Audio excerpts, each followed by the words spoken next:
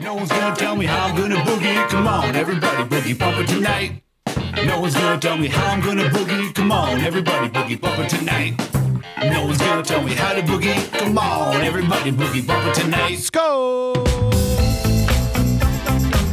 Woo! Oh, yeah. Hello there. It's Wednesday night. How the bloody hell are you? Woo! Let's do this, huh? Come on now. Come on.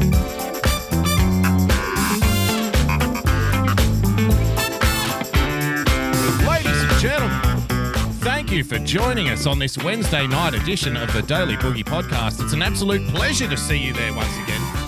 I hope you had a lovely day because I certainly have. As always, so much to get through, so little time.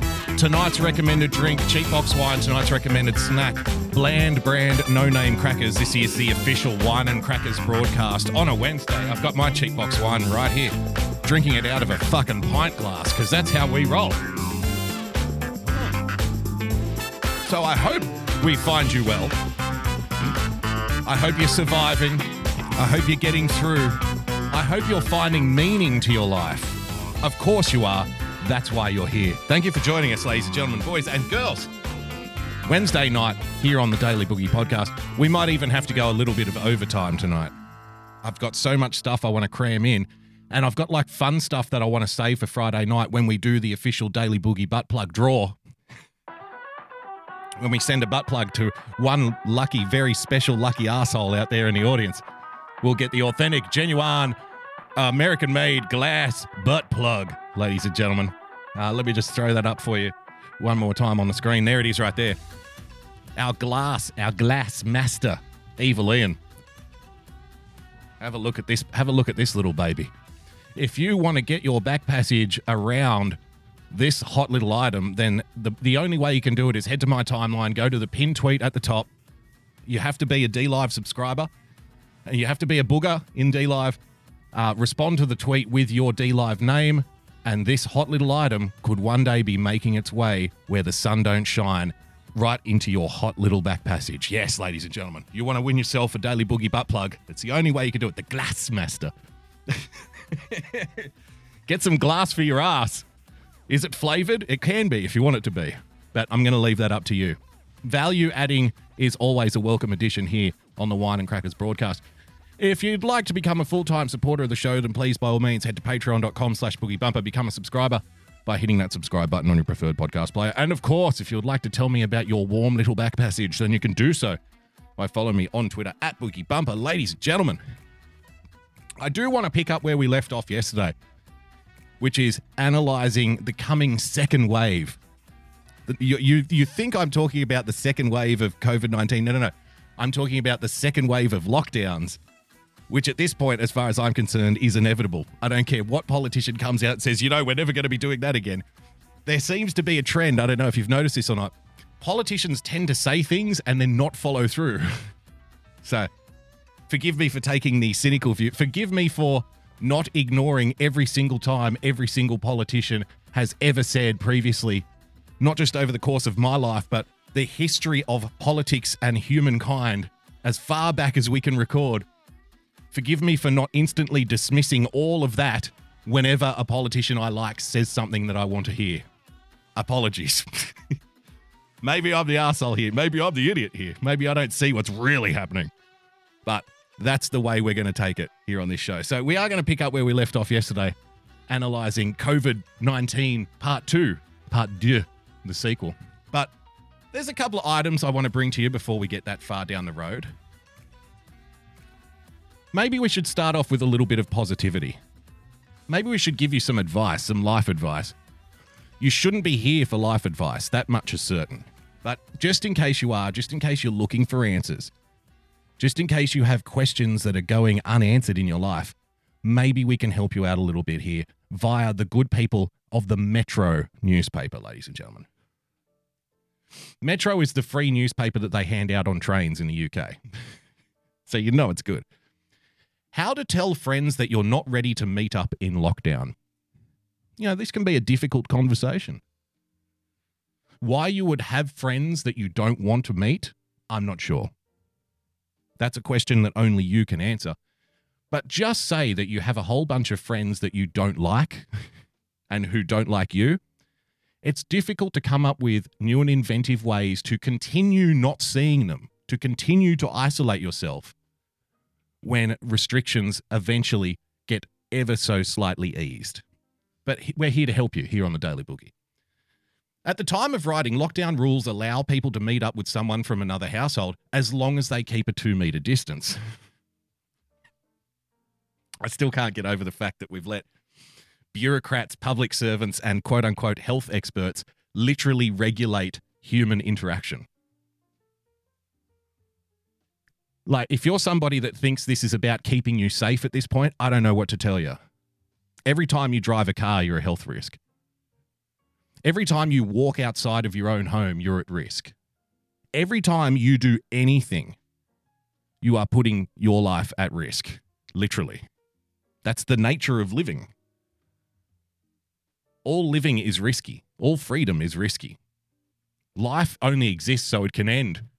Sorry to be so philosophical.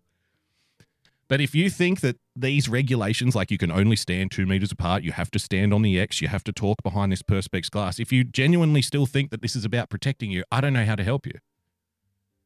This is just what happens when you hand a purview to bureaucrats and public servants and say, can you please write a whole bunch of rules and regulations for everyone? They will get an erection so hard you can crack coconuts on it before they feverishly start typing away at their cubicles. Well, maybe we can only have 3 people on a picnic blanket.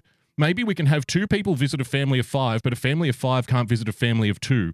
You can only go 10 miles. You can go 11 miles if you're visiting someone, but if you're going to an empty house, you can only go 5 miles. Maybe you should stand 1.5 meters apart, maybe 2 meters apart. What about to the left and right? Half a meter to the left and right and 1.5 in front. That equals 2, right? Yeah, that does. Good. Put it in the fucking report. That's what you're going to get. That level of autism. And it's not the fun kind of autism that finds Hollywood celebrities hiding out in the mountains. It's the bad kind of autism, the evil kind of autism that makes life less fun for everybody else. Beware. Many of us are eager, this is the article, many of us are eager to meet up with loved ones as soon as possible, but not everyone is ready to go outside yet. You've got to be ready for it. This is causing friction in friendships. At present, there are 2 camps. Those who are staying at home and avoiding all contact for fear of contracting coronavirus, and those who are happy to head out into the world again, albeit at a distance. There's only 2 camps. I don't know if you're aware of this or not. There's only 2 kinds of people. Thank you, Metro, for making it so simple to follow. Those in the former camp are finding it difficult to explain why they don't want to meet up, for fear that friends or family won't understand. I don't understand. Mum, I'm sorry, I don't want to come outside. I'm scared of catching the virus. What? I don't understand. Can you speak English, please? This makes no sense to me. Or worse, we'll take it personally. You don't want that. Some people are also scared that if they say no now, they won't get invited to anything once lockdown is over, with FOMO, fear of missing out, taking hold. How about this? How to tell people you're not ready to meet up in lockdown.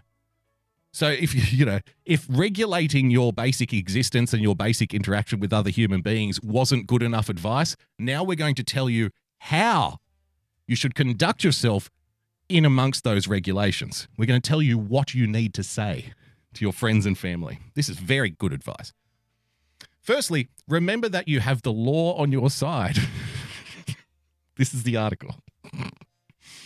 If you're invited to a picnic party with people from several other households, you are not only okay to turn it down, but you're also right to do so as you're following the rules set out by the government. Yeah, you're so good at following the rules.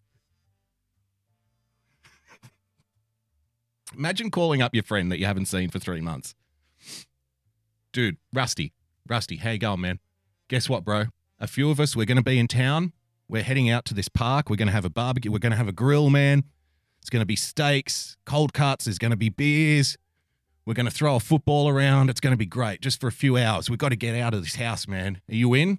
Well, How many other households are going to be there? I don't know, like 3 or 4 of us. Jimmy's coming, Robbo's coming, Daz is coming. They're all coming. Are you going to be there or what? Did you know that it's against the rules set out by the government to have people from more than 4 households in one place at one time? Beep, beep, beep, beep. Hello? Hello, Boogie? Beep, beep. That's what will happen to you. If you want advice on how to be less popular, follow these instructions. If you want to be a stick in the mud, if you want to be a fucking wet blanket, follow these instructions. Inform the people that are inviting you to parties of what the government standards are, of what the government rules are, and then accuse them of not following said rules. That's how you avoid going out ever again. But if we need to follow the rules approach falls on deaf ears, or you're feeling the peer pressure, how pathetic are people now? Seriously. When I remember when there was peer pressure to take drugs and smoke cigarettes. Those were the days. I don't remember anyone complaining. Now there's peer pressure to see your friends at a picnic. Oh, what rebels. Oh, my goodness. Dr. Bab says, if you do get who Dr. Bab is, I don't know. Well, let's just line them up. There's a whole bunch of doctors with a whole bunch of advice. You better listen to him. He's a doctor. Dr. Bab says, if you get an invitation to see a friend and you do not want to take it up because of coronavirus, it is helpful to thank your friend for the invitation. Thank you for the invitation, friend. It is important to let your friend know that you would like to see them, but you are unable to at this time because of the serious risks that coronavirus still holds. Why are we taking lifestyle advice now from the doctors? I've said it before and I'll say it again. I'm sorry, there are jurisdictions here, right? So no, as a health expert, you do not have the right to tell me who I can drink with. You do not have the right to tell me whether or not I can go and see a fucking football game. You don't have the right to tell me whether or not I can grill in a picnic in a park somewhere. You don't have that right. As a doctor, as a health expert, your jurisdiction only kicks in when I get sick and come to you. That's the way it works. You don't get to organise my life for me. Johnny. Thank you for the host, UK Neil. Follow UK Neil, by the way. dlive.tv/UK Neil. You don't get to organise my life for me as a health expert. I drink a little too much. I'm out a little too late. I'm out in the cold. I get sick. Then I come to you. That's when your jurisdiction kicks in, and not a moment before. And whatever you tell me as a health expert, as a doctor, I have the right to say, fuck all that, and continue on my unhealthy ways. But where we got to this place where the health experts are now, no, you stand there. No, we're going to close this down. No, this is what you tell your friends, okay? This is what you inform your friends about. No, you can't have a picnic. No, you can't go to the bar. How the fuck did that happen? I'm sorry, you're out of your jurisdiction, doctor. You don't have that right. If only more people actually understood that, maybe we wouldn't have this fucking problem in the first place. Who knows? If you have vulnerable people in your household, the article continues, a vulnerability yourself or caring responsibilities, you may want to explain this to your friends so they can understand the rationale behind your decision to stay home. You can also let them know that your decision not to see them at this time, while disappointing, is not personal or because you don't like them. It's very important. There you go. Very good advice from the good people of Metro, ladies and gentlemen. How to be a pathetic human being and get away with it. I'm sorry, I misread that title. How to tell friends that you're not ready to meet up in lockdown. Good news, folks. Good news. Tell you what, let's cover this because this shit was kicking off last night. Following, I'm sure many of you were watching these streams, following the Minneapolis /riot/protest, whatever the fuck you want to call it. I think it depends on, your own view if you call it a riot or a protest, apparently. I call it, it looks like a smashing good time. So let's pick it up where we were last night. Special news report from on the ground in Minneapolis. Let's see just what the fuck is going on down there. Chaos and destruction in Minneapolis tonight. Chaos and destruction. My ears have peaked already. I'm already intrigued. Tell me more. As police officers and protesters clash. Nice kick on the tear gas can, by the way, there. Over a man's death. Thanks for watching WCCO. I thought black people As didn't. police officers and protesters clash over a man's death. That's interesting. I always thought that black people couldn't have milk. There you go. Another stereotype has been shattered. You got to be quick. Thanks for watching WCCO, also streaming on CBSN Minnesota. Yeah. The outrage began with a video showing Outrage. police arresting 46-year-old George Floyd in South Minneapolis last night. What? I can breathe. Please, the name of it. In the video, you can see an officer kneeling on Floyd's neck. In the video, you can see an officer of the law murdering someone in broad daylight caught live on camera in front of witnesses. Pinning him to the ground outside Cup Foods on Chicago and East 38th Street. Floyd died a short time later. Today, hundreds flooded the streets at that same intersection to protest Floyd's death. Yeah. You know what? I've like mocked Antifa protests in the past. I've mocked fucking MAGA rallies in the past. This, I don't have any problem with it at all. I don't even care. What do you think was going to happen here? Like I said, you literally have murdered someone in broad daylight on the street, on camera, in front of witnesses. What are they supposed to do? Oh, well, that sucks. Oops, I'm glad it wasn't me. I'm glad it wasn't my friend that got murdered. Wow. They then marched to the police station where the Piper in Ohio in the chat, how do we know that's what killed him? Maybe it was coronavirus. Who knows? officers who arrested Floyd worked. Our team coverage begins tonight with Jeff Wagner. He joins us now from outside. Dead Jedi in the chat. Let's be honest. Most people showed up because they thought they might get a free TV. The Minneapolis Police 3rd Precinct, I'm so white. During the Minneapolis riots, I went out and bought a television. where a crowd is still gathered. Jeff? Yeah, this crowd, I want to say comparative to about an hour ago, it's calmed down a bit, but then next thing you know, you start to hear the sound of tear gas being fired, flashbangs being fired. These reporters always seem so out of place in these scenarios, don't they? They always look like a fish out of water. They're so used to like standing in front of the Walmart, doing a report about some kind of fucking, an employee got angry with another staff member and it spilled out into the aisles. Or standing in front of some store saying, oh, they've got fantastic specials this weekend. Have a look at all of this range. It's amazing. Or some ribbon cutting from the mayor. When you put them in a hot zone like this, all of a sudden they're looking around over their shoulders. Look down the camera, Jimmy. There's noises and black people everywhere. We're really in the thick of it down here. This makes me really uncomfortable, guys. Can I come back to the studio now? They never really look like they're comfortable. We've had what believes to be rubber bullets of sorts fly not far from us, hearing Load up, load up, load up with rubber bullets. people get hit. There's still hundreds of people here who are actually standing right by the 3rd Precinct, right next to the officers.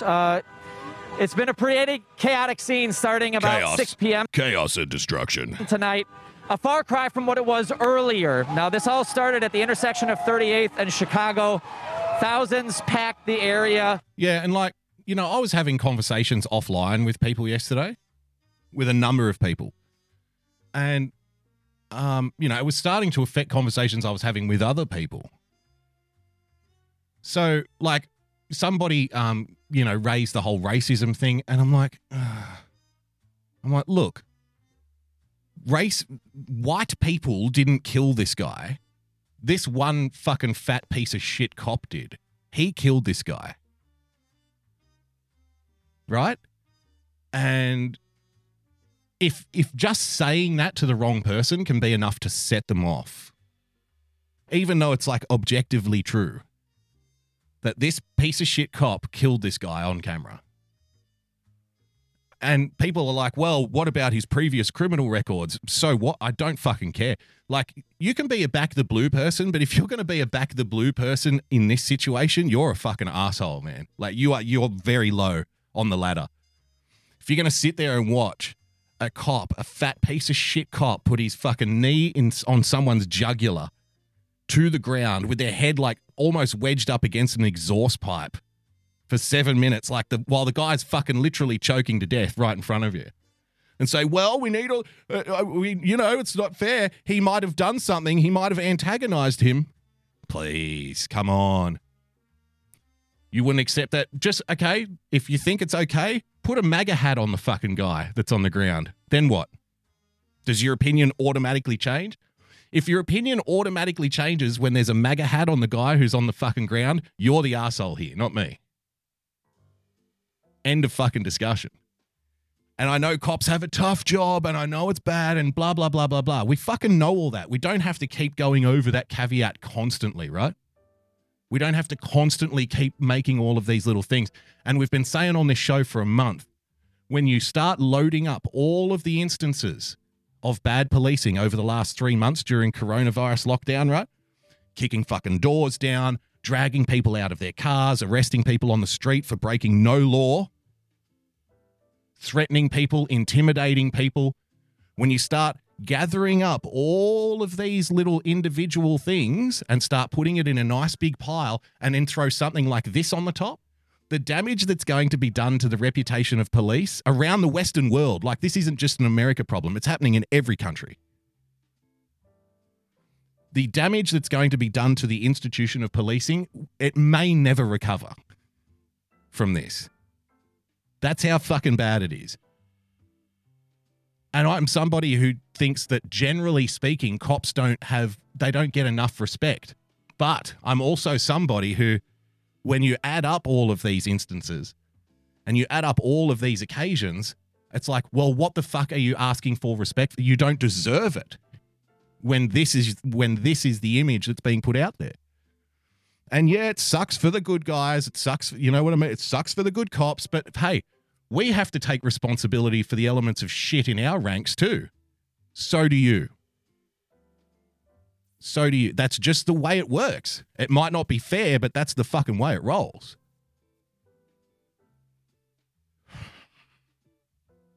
When I was watching this, I was fucking physically ill. Oh, fucking cares about the black guy. No. Because if you know, this is the black shirt wearing libertarian raising the black flag. We put individual freedoms and liberty right at the top of the fucking tree here. Unapologetically. And that applies to because if I can't apply it to somebody over there, then I don't get to apply it to myself. That's how it works, right? The rights and civil liberties that you want for yourself, you have to allow for everyone else. Otherwise, you don't get them either. So when I was sitting there watching this fucking guy with his knee on this dude's neck, and, you know, you can hear it in the guy's voice. He sounded like Marlon Brando at the end of the Godfather movie. I can't fucking breathe. I was literally amazed that nobody, even though there was a cop standing there in front of him, I'm amazed that nobody in that audience watching just like rushed him and just tried to push him off and maybe take a taser. You know what I mean? Jesus. And this may be controversial. I don't know. The guys who were watching that guy get choked to death on the street, in my opinion, showed incredible restraint. Like to the point of almost it was wrong to show restraint. You know what I mean? Coffee Talk with Sandra with the Diamond. Thank you for joining us. Wrong is wrong. Of course it is. Like I was thinking, like if my best mate in the world, Greeno, we've been best mates since we were like 5 years old. If I saw a cop doing that to him, choking him to death on the street, there's no way I'm just going to stand there and film it. And I may have ended up, in a fucking casket next to him. Because there's no way, like, in my being that I could just stand there and watch that take place. No. Not to my bro. You know what I mean? I'm fucking charging in there. Even if it's just to get the guy off his neck.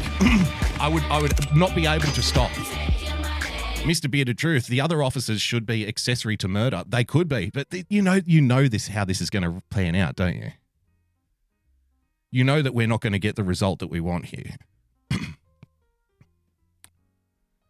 This is going to be one of those things that goes away. Mr. Beard of Truth with the diamond. The killer should at least be third-degree murder. Imagine if you take the uniform off the guy and you take it off the street, if the coroner says it took 7 minutes to choke somebody to death, that would be murder, wouldn't it? Like in the third degree. Because that's a slow, calculated killing. It's not like a crime of passion. You have a long time to consider what you're doing. 7 minutes is a fucking eternity in that situation. It's an eternity. For the protest at 5 o'clock, but we're also spread out to remain socially distant. Organizers emphasized keeping this protest peaceful. Like, I'm not someone, I don't even like tasers. This is genuine. If you had an option between getting a taser in the chest and a bullet in the arm, I'm taking the fucking bullet every day of the week. I don't want, thousands of volts fucking running through my body. It can cause a heart attack, cause a stroke, whatever. Like, fuck no. Give me the bullet in the arm. Thank you very much. The only thing is, you don't know how good the guy's aim is, so he might be aiming for the arm and probably hit you in the fucking heart. You know what I mean? But if I have the option between taking a bullet in the arm or a taser to the chest, give me the bullet every day of the week. The bullet wound will heal. I don't know what that fucking taser's going to do to my internal organs. Thank you very much. People took turns sharing their frustrations and grief with the crowd. Chants of "I can't breathe" and "it could have been me" filled the air. A man who claims to have been one of the witnesses of Floyd's arrest also addressed the crowd. Protesters were glad to know that the 4 officers involved were fired, but they say the true justice won't be served until there's charges and a conviction. When you look at situations, you say to yourself, could this have been prevented? And that goes without saying in regards to this situation. And yes, it could have, because again, it's not one of those situations where Monica in the chat, thank you for joining us with the diamond, says, I'd have been shot if it was my friend. See, Monica is one of the most gentle, fucking calm, nice people we have in this audience. Monica's a sweetheart. She would never do anything bad to anyone. She's like, I'm going to take the fucking bullet. You know what I mean? I would run in there and take the bullet. That's how bad this is. If you're in a police department right now, you know what I mean? This is not the occasion. This is not the time. If you're a back the blue person, I'm sorry. This is not the time to like rally the troops. This is not the time to circle the wagons. This is not one of those occasions where it was like a split-second decision, like, oh, I thought he had a gun, so I had to pop him. No. You had nearly 10 minutes of the guy you're choking the life out of someone for almost 10 minutes. You can't use that excuse. Oh, well, could this have happened differently? We don't know. We ask our police to act in a certain way. We ask them to risk their life, etc., etc. It doesn't work on this occasion. This time, it's obvious. This time, there can't be any dispute. And anything less from like the PR departments of the police departments and whatnot, anything less than like full admittance is unacceptable. Winning TV with the diamond, thank you for joining us. One cop kills him, the other 3 watch him die. Yeah. Because there is that mentality, right? Hey, I've got your back. I've got your back because you've got mine. Movie Time Blue says, but of course, the main issue will always be missed because the media elites and political activists will make it about anything else. Of course. That's a given. We know that. In the words of Rahm Emanuel, who, might be a piece of shit human being, but is an incredibly intelligent political operator. In the words of Rahm Emanuel, never let a good crisis go to waste, right? The young man was no longer a threat once you subdued him, handcuffed him, and you had your knee on his neck. You could have very easily got up, put him in the car like you was asked to on several occasions. It's heartbreaking. I mean, we're all human beings. Newsflash, the mask isn't going to protect you from a 200-pound police officer sticking his knee on your fucking carotid artery. The mask is keeping me safe. Next thing you know, you're wrestled to the ground and you have the life choked out of you fucking live on camera in broad daylight. Like if the guys, here's the easy litmus test for you, right? If you're still confused about this, if the guy's not wearing a uniform, would there be questions? If the guy wasn't wearing a uniform, if it was just two dudes on the street and one was doing that to the other, would it still be okay? If you think it's okay, if you think, oh, well, you know, got a back of the blue here, fine. Take the uniform off the guy. Two civilians. What would you do then? Same outcome? If the answer's no, there's your answer. There's end of confusion for you. And we're all Cops can do things that civilians can't. We all understand that. Murdering people is not one of them. They don't have that right. They can defend themselves, yes. They have the right to self-defense, yes. They can arrest people, yes. Can't murder people on the street in broad daylight. When I'm never giving cops that much fucking power. I'm never giving them that green light. They're never getting that pass. Never. The day they do, if you find yourself defending this as a back the blue person, you are a kitten's whisker. You are a cunt hair away from being the exact kind of country that you pretend to hate.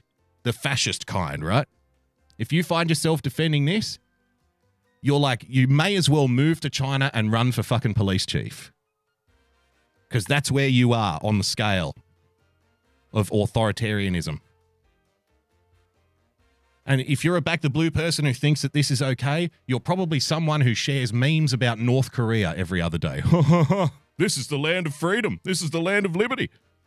Fuck those North Koreans. They're idiots. Look at the way they treat their people. And you're a kitten's whisker away from it, and you don't even realize it. Knuckle dragging moron. You don't even realize it. in this community together. It's just tough to see someone and have their life ended the way it did. Now, around 6 p.m., the protest turned into a march towards the 3rd Precinct, where it is believed that the officers worked. A much smaller group than the initial protest started vandalizing the building, shattering a window, spray painting squad cars and the side of the building. Officers then showed up in riot. You know, and I've said this before as well. People fundamentally misunderstand why the reason why police exist. Police don't exist to protect you from criminals. They may protect you from criminals, but that's not why they're there. Police are there to protect the government from you, right? We've said it 10 times, 100 times on this show. You need to understand it. Look at this. Who turns up to this? Police turn up, start firing rubber bullets with bulletproof vests and shields and helmets and batons. They're protecting the government from the citizens.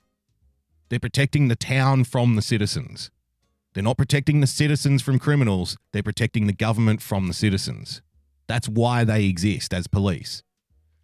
In a society breakdown situation, the police are not going to be cruising up and down your street looking for robbers. They're not going to be looking for joggers. They're not going to be looking for criminals, right? They will be protecting the governor's mansion from you. They'll be protecting the bank from you. They'll be protecting the big outlet chains from you.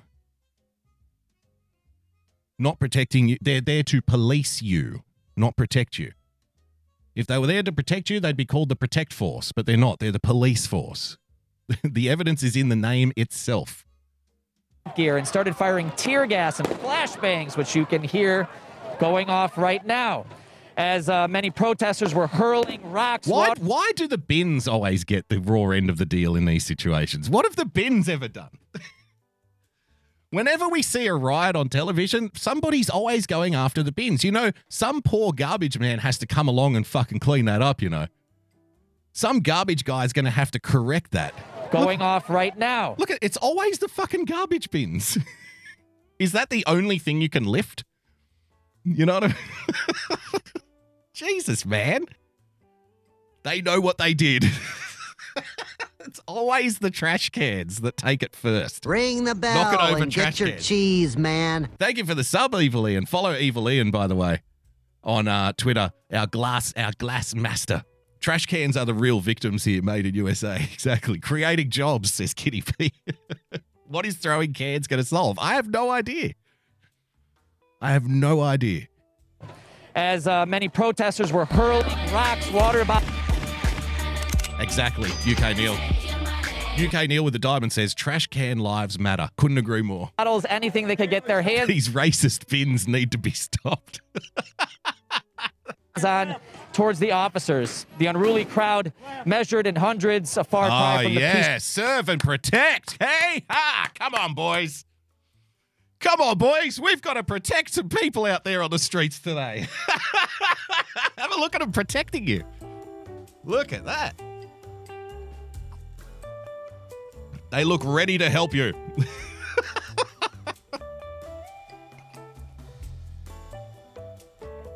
Grab the tear gas, boys. We've got some citizens to protect. Okay. Thank you. Salute.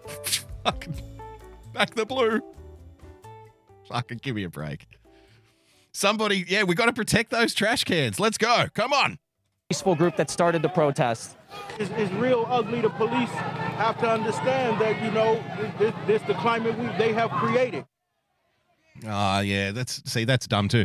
It's the climate we're in terms of creating it. Again, it's never just one thing. It's never just one person. It's never just one idea. It's never just one group. Life is far too complex for those kinds of shallow responses, right? This is all your fault. It pretty much never applies in these kinds of scenarios.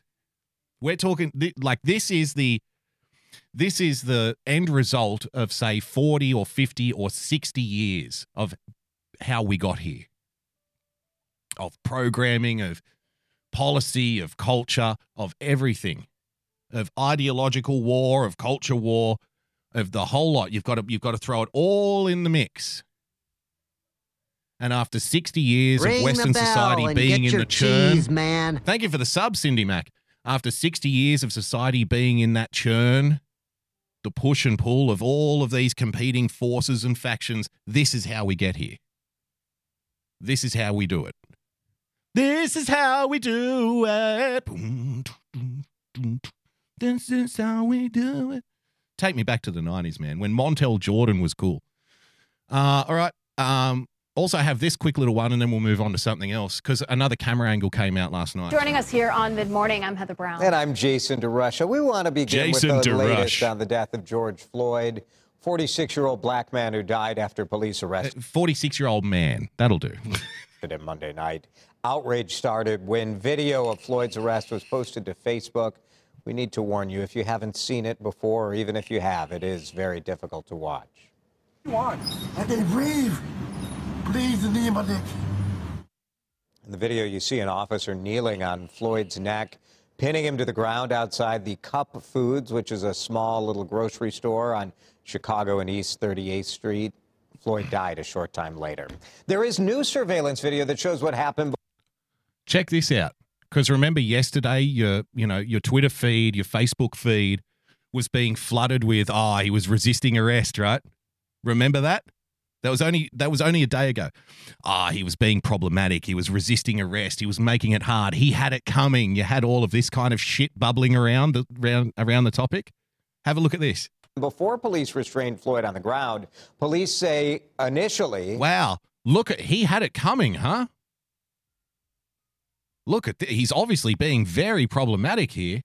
They said that he resisted arrest, but this is the surveillance video. Oh, really? Wow, look at all of this resisting of arrest happening here as he calmly gets handcuffed with his hands behind his back and pushed up against, a wall, and then sits down when he's asked to. Look at all of this resisting taking place. From a nearby restaurant that shows what happened after a reported fraudulent transaction at a store. The Minneapolis police chief Have a look at all of this resisting. Swiftly fired the 4 officers involved in Floyd's arrest. Protest over his death had started out peaceful last night, but some of them turned violent as the protesters and the police clashed. Crowds first gathered at the scene of the incident. That was right near 38th Street in Chicago. A few hours later, the protest turned into a march towards the 3rd precinct, where it is that believed that the officers were. Yeah, Lou Ferrigno in the chat saying Chance all the way in Chicago trying to make it in a race. Of course. Like, we know that's going to happen, right? it's always going to be I've fucking done this myself. People are always going to use something. Like we've said this on this show. People are always going to use a situation because people like to complain, right? For example, right now at the moment, people say that people will unfairly use a situation to attack Donald Trump. It's like, yeah, I know. That's politics, though. Like, I get the feeling that a lot of people have only started paying attention to how politics works since Donald Trump got elected, which is fine. Better late than never. Don't get me wrong. But using a situation in real life to attack your political opponents has always happened. Like everybody does it all the time. It's not new, and it's not just like, it might be more pronounced now because more people are paying attention, but it's not a new scenario. It's not a new thing. It has always happened. It's a bit much. See, Cabaret, it's a bit much in Trump's case. It's too much. Like, I can grant that. Like, it is more pronounced now. More people do it. It's more visceral now. I get that. But as a general concept, it has always happened. Like, it's not a new idea. Every time an illegal immigrant kills someone, and like, I agree that politically that's a kind of thing that should never happen, or at least rarely happen. If there was the will to enforce the rules at the border, it wouldn't happen. But when an illegal immigrant kills somebody, what do you see on your Twitter feed? You'll see 5,000 MAGA hats doing videos saying this is all the fucking Democrats' fault, blah, blah, blah, blah, blah, right? Using a death for political gain. Everybody does it all the time. So I'm not surprised that people in other cities are trying to use it and turn it into like a racial thing, which is a political thing. Of course that's going to happen. No doubt about it. I mean, at the end of it, it is a civil rights thing. And it is it's a human thing. Like, do you want cops to be able to fucking murder people in broad daylight on the street? No. Simple. End of fucking discussion. But, there's a lot of leeches and bloodsuckers out there that will just, attach themselves to it in the effort of turning it into something else. It's just a given.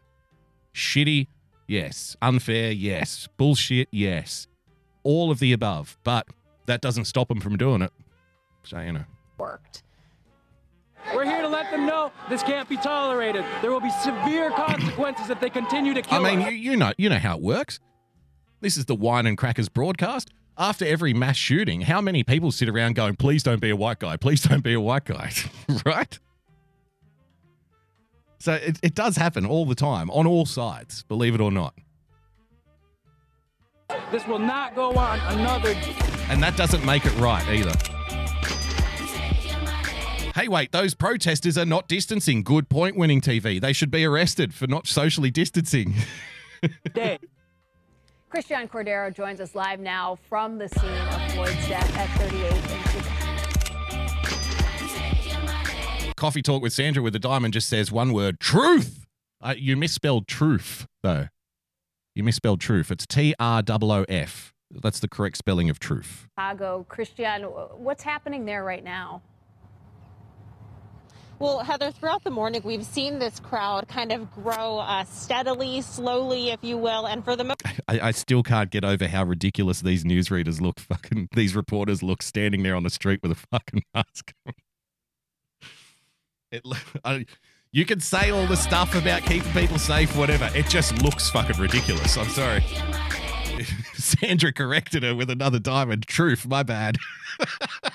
Most part quietly. Now, this is also where I spoke with CBS News correspondent Jeff Begays just a few hours ago about the delicate balance she can get it with the mask on. The immediacy of social... Anybody can get it with a mask on. What are you talking about? Why do you think the Islamic population is growing at the rate it is? It's because everybody's wearing a mask, mate. Media that prompted, in part, the firing of these 4 officers who were involved. But then beyond that, you really have due process, right, as this story evolves. CBS News spoke exclusively with 3 of George. Thank you for the Diamond Bug Eaters. Thank you for joining us. Floyd's, it wasn't exclusive, rather, but they spoke with... Now, I know I'm more cynical than anyone when it comes to like in the aftermath of these things. You know, when we go to like the family for a comment and stuff, like I'm someone that's said in the past, not applying it to this particular scenario, but just as a general rule, you know, somebody can be a really low life human being, but then when they die for some reason, everyone talks about how great and wonderful they are. But that to me is equally suspect as when, you know, for example, the case of the guy who was jogging. We all know what we're talking about. And within 24 hours, people were bringing up like past criminal history like it's fucking relevant, like it matters. You know what I mean? Oh, so he should have been killed for what he did, 3 years ago. It doesn't really work like that. I get the sentiment, but really it's not pointing to the discussion, right? So that those two competing things like, oh, he's an absolute fucking angel or, oh, he's an absolute fucking demon, for me, they both represent, the outer edge of the conversation, which is stupid, which has no ability for nuance and, consideration. Those are the agendas when you see that stuff taking place. But on this occasion, when I watched this, like, I didn't have my usual level of cynicism because they spoke to his fiancée. And when I'm watching her and I'm listening to her speak, I'm like, you know what? I'm not even that cynical about this. Have a look. Tell me what you think. Maybe I'm wrong. Tell me what you think. He was kind and loving. He stood up for people. He was there for people when they were down. He loved people that were thrown away. Courtney Ross says Floyd used to work at the Salvation Army and loved connecting with the people there. Ross says Floyd moved to Minnesota from Houston, Texas. She says he chose Minnesota as his new home for a reason. He always felt like everybody got a chance here. He would tell his friends, like, come up to Minnesota, man. You can do it here. Like you can get a job and you can start fresh and this is the place to do it. Ross says Floyd was a spiritual man and would want everyone to react to his death with grace instead of hate. Body cameras. It's, you know what I mean? It's cliched and all of that stuff. I get that. But I couldn't help when I watched that earlier, just thinking, what if they're right? What if they're right? And I'm a very cynical person. So in any event, I think the point is whether they're right or not, him being a nice guy or not doesn't make any fucking difference at the end of the day. Because that kind of stuff is going to be used as fodder for, other people to pick it up and run with it and turn it into something else. That's great. We know that's going to happen. But the bottom line is, at the end of the day, whether he was a nice guy who worked at Salvation Army or whether he was a piece of shit, it doesn't make any difference. The guy was murdered on the street by a cop in broad daylight, caught on camera in front of fucking witnesses. They literally just fucking murdered the guy on the street. End of fucking discussion, as far as I'm concerned. The guy could have been fucking Chairman Mao. Wouldn't make any difference. You know why? Because we ain't them. Because we don't do that shit in the West. That's not how we roll, right? We don't believe in arbitrarily killing people on the street. And if you find yourself, in a back the blue kind of situation on this particular occasion, I'm sorry. I'm sorry. Maybe you're the arsehole here and not me. But that's just the way I feel. Going to transition just slightly. Talking about civil rights and civil liberties, right? Let's have a look at the flip side of this. Remember when the African American community really cared about civil rights, like today? Have a look at this. Religious leaders denounce in-person services in San Francisco. African American religious leaders joined civil rights leaders outside San Francisco City Hall Monday to denounce calls to reopen churches, saying it's not safe in the midst of a crisis.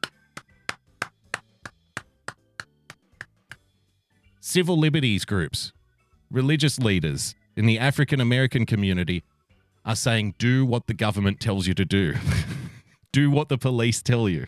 Do not exercise your freedom, your constitutional freedoms.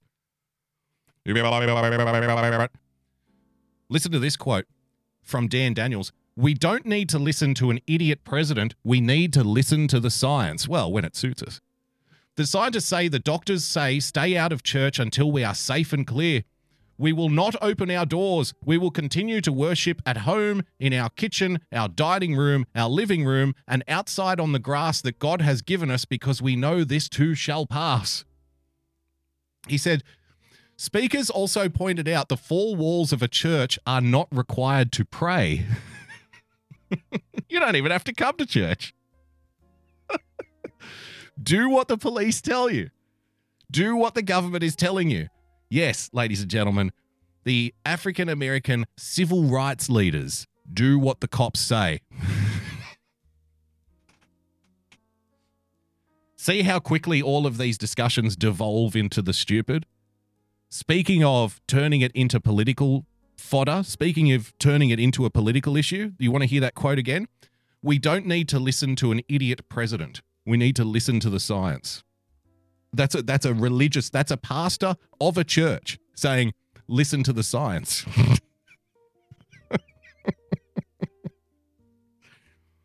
Wow. Like, what do you even say to that? What? Are you saying be on the side of the police who are arresting people for no reason and dragging them off the street having broken no law? We're supposed to do that? Yes. We're here from the Civil Liberties Union, and we're here to say, do what the jackboots tell you to do. Follow your instructions. Don't make a scene. Don't protest. It's not safe.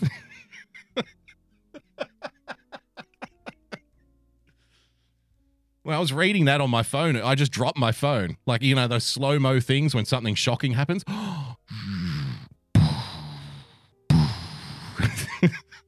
Couldn't believe what I was fucking reading. Couldn't believe my eyes. Absolutely incredible stuff. Okay, this will be fun. We like rules here on this show. Just before we go to the break, I've got one more for you, and then we're going to pick it up where we left off yesterday with Riding the Wave 2.0 on this Wednesday night edition of the Daily Boogie podcast. Ladies and gentlemen, who's ready to follow some rules? Yay! Woohoo! This is some of the most fun times I have on this show, is getting a whole bunch of rules from bureaucrats and public servants and then bringing them to you so you can be safe, so you can be informed and safe and lead a healthy COVID-free lifestyle. So let's have a look at some new rules that the bureaucrats have written for the gym, ladies and gentlemen. Now, I'm not a gym guy. I'm not a gym goer. Gyms make me uncomfortable. Like, I get the exercising and stuff, but I couldn't handle walking into a gym and seeing guys like flexing in front of mirrors and stuff. I'd just be like, oh God, what am I doing here? Get me the fuck out of here. This is like my worst nightmare. No thanks. Right? So I can't do gyms. Don't like the environment. But I understand why people go there. I wonder how many of the bureaucrats, and as Alex Jones would call them, the chicken necks. I wonder how many of the chicken necks spend, a lot of time in the gym, working out in the gym, getting to know the gym, understanding the procedures in the gym. Well, luckily for us, they've written some rules for the gym goers to follow, to observe, to keep them COVID safe. Let's have a look. Reopening after being closed for nearly 2 months. Yep. Restaurants are finally open and welcoming back customers in Miami Beach, and Hialeah. CBS 4's Peter Dench is live outside of Versailles, where employees are happy to be back to work, and of course, customers are ready to eat. Peter. Hey, Maribel. Look at this high-tech stuff going on here. He's listening to the queue on his phone? Well, restaurants are reopening. What the hell was that? Happy to be back to work, and of course, he's on.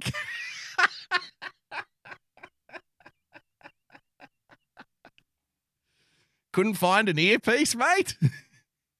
What's going on? No. Just stand there on camera and hold the phone up to your ear and wait for your turn to speak. Okay. Mate, this is a professional operation here. Hundreds of thousands of dollars worth of tech goes into these live crosses. Mr. Cigar in the chat. Jesus fucking Christ. Channel 4. Is this Miami? Channel 4 in Miami? I'm on the phone in Little Havana. Customers are ready to eat. Peter. Well, I don't know if this... See, they've done the thing where they put the video, a different video that's not associated with the story. So, but now I kind of want to see this video. Now I want to see what's going on in Little Havana. So we'll get back to the gym rules in a moment. Hey.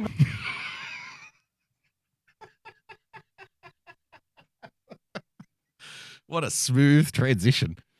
Maribel, well, restaurants are reopening for inside dining for the first time. Who the fuck is this guy?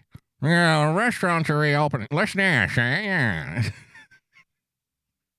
Where did they find this guy? Since mid-March when they're forced to shut down. Is he drunk? Ready to eat. Peter. Is he drunk or has he had a stroke or something? Listen to him. Hey, Maribel, well, restaurants are reopening for inside dining for the first time since mid-March when they're forced to shut down. First time forced to shut down.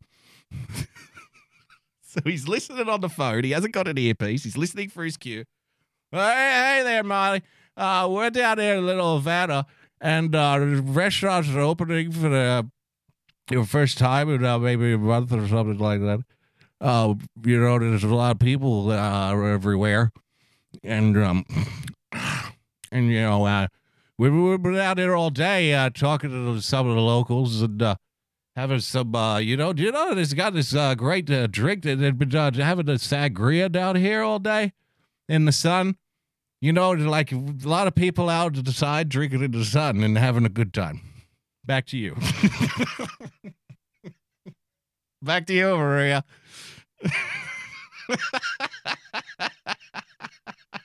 Because of concerns about the coronavirus. The inside dining coronavirus. for the first time since mid-March when they're... This is mid-March. There's a virus. There would be concerns about that.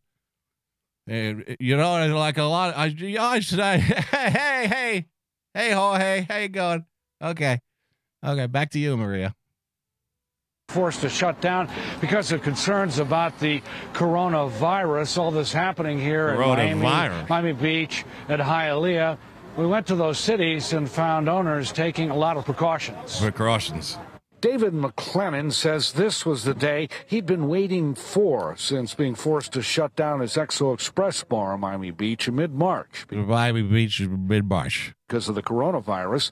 Today, he says he reopens. I don't get the point of those little coffees, those espressos. Like if I have a coffee, I'm a coffee guy. I love my coffee. But if I have a coffee, I want it in a big fucking mug. You know what I mean? I want 3 coffees worth in one cup. I don't get the point of an espresso. Sitting there sipping a thimble full of liquid does not interest me. I feel like shooting it, Like, is that it? I think it's a show-off. I think it's a trendy thing. People want to be trendy. That's the only reason that you would drink an espresso is that you want to look cool for some reason. Maybe you're a really small guy who wants to look big, so I'll get a tiny little cup. I can't, because Italians are quite small, generally speaking.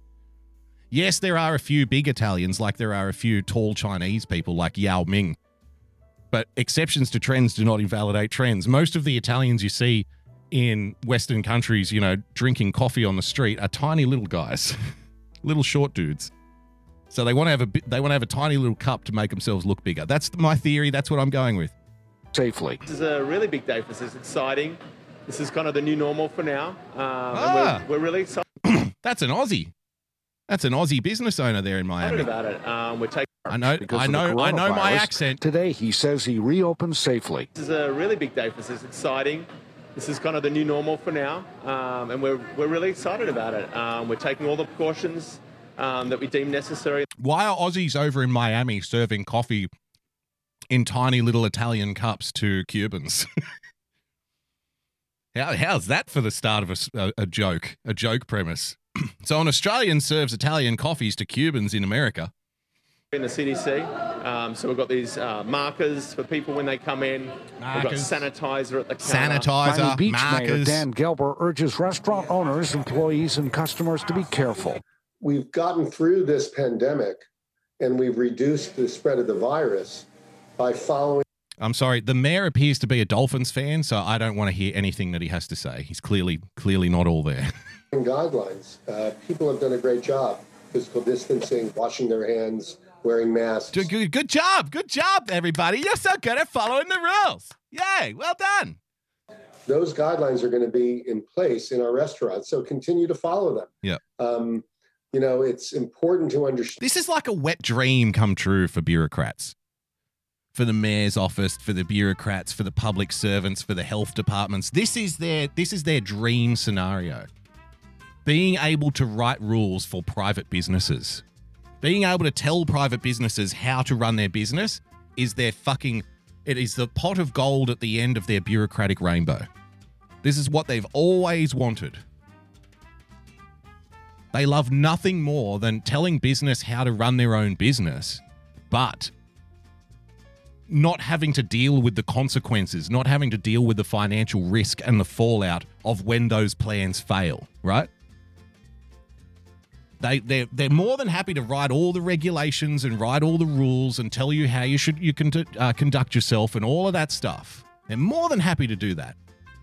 But they don't face any of the financial risk and ruin that comes along with making shitty business decisions. They don't have to deal with that side of it. But this side, telling them how to do things, how to roll, how they should handle their shit, no problem there, mate. Understand that the virus still exists. The virus. And it's just as deadly, but we need to make sure that we're following these guidelines. In Hialeah, Latin Cafe head waiter David Gonzalez says his restaurant is taking a lot of precautions. The customers are coming, and we take the temperature first. That's a very trendy mask there. Looks like the front of one of those fucking snow pushers, doesn't it? They go to the table, and they have to sit 6 feet. Lou in the chat. We reduced the spread, guys. Pat yourselves on the back and remember to always follow orders. For between each person. Not everyone is ready to dine inside. At Enriqueta's Sandwich Shop in Miami, David Lockley stayed outside. I wait a little bit because it's still fresh. So you're a little cautious about going back inside? Yeah, just a little bit. Why is that? Because you want to make sure the air is completely clear.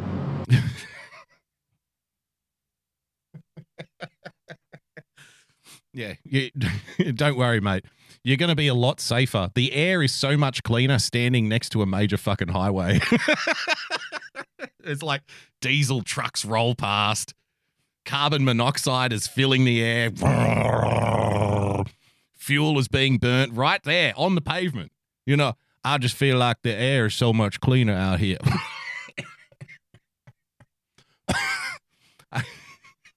I don't want to go inside because the air ain't good. I'd much rather stand here next to the fucking peak hour traffic. Okay. Whatever tickles your pickle. The longer... The car's rolling past.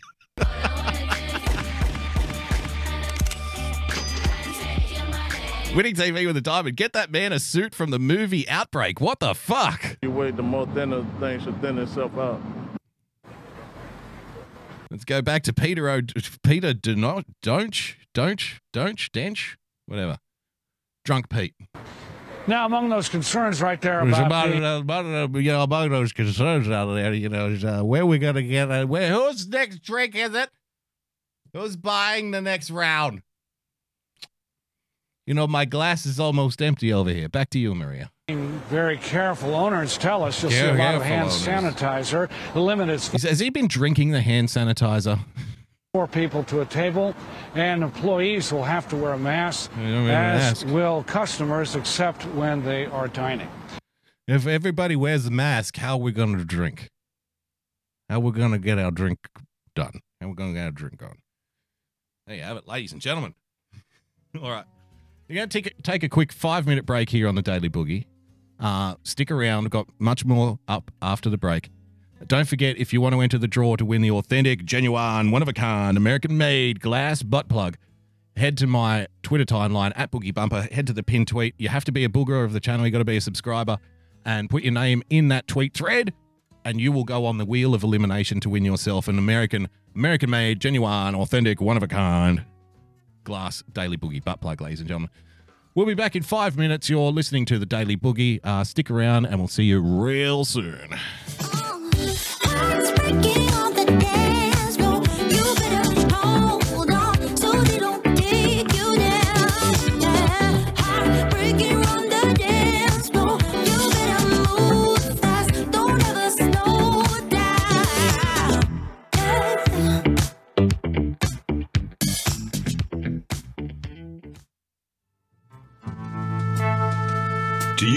your novelty comedy songs organic, handmade with painstaking care, put into every note?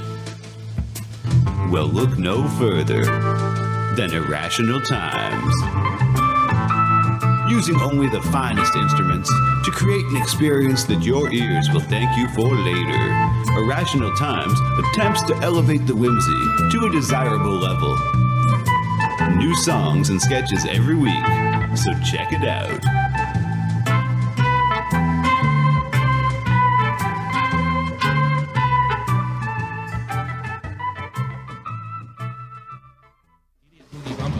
Idiot Boogie Bumper. Idiot Boogie Bumper. Idiot Boogie Bumper. Idiot Boogie Bumper. Idiot Boogie Bumper. He's really giving that one a workout. Come on. DLive.tv/JJ Stoner. And we love JJ here on the show. It's the JJ Stoner Spring Collection. The perfect attire for any and every occasion you can think of this season. Like we were in the mosh pit full of sweat and everyone's slapping, hitting, and pulling on you. This shit won't rip! Lunch at your favorite cafe? Brunch with the girls?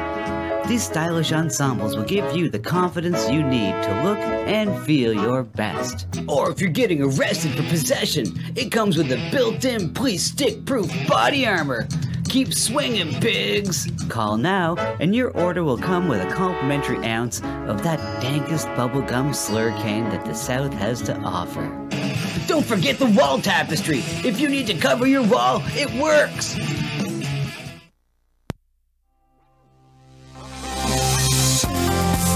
Inverted, narcissistic, and most importantly, completely pointless.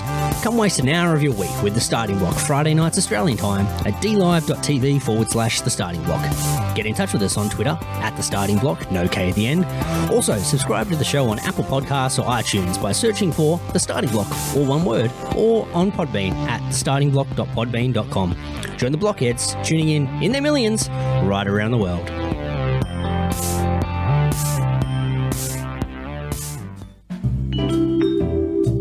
Hello, my name is Frozen Asian, and I'd like to tell you about my show, The Sunday Night Shit Show, every Sunday night at 10 p.m. Eastern Standard Time. Along with good conversations and laughing at funny and weird shit we find on the internet, we also have The Hat Cam, where I showcase my myriad of great-looking hats. Here is a testimonial from a great friend of mine who has enjoyed my hats lately. I hope your next hat is a bullet. Jesus Christ, what are you, fucking Asian Dick Tracy? What's wrong with you? Why do you have to ruin my evening? Like, I was just gonna listen to my buds do their show, and you just gotta do that. You do the show without the hat. So you're not enjoying it? No. Dude, Asian come Dick on, Tracy. secretly you enjoy it. You look like you're going undercover in Argentina, but it's not working. I hate you. I hate you. Oh, come on, you secretly love it. No, I openly hate it.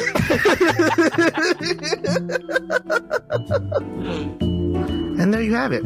So subscribe to the Sunday Night Shit Show at youtube.com/Sunday Night Shit Show. And hope to see you there on Sunday nights. Bye.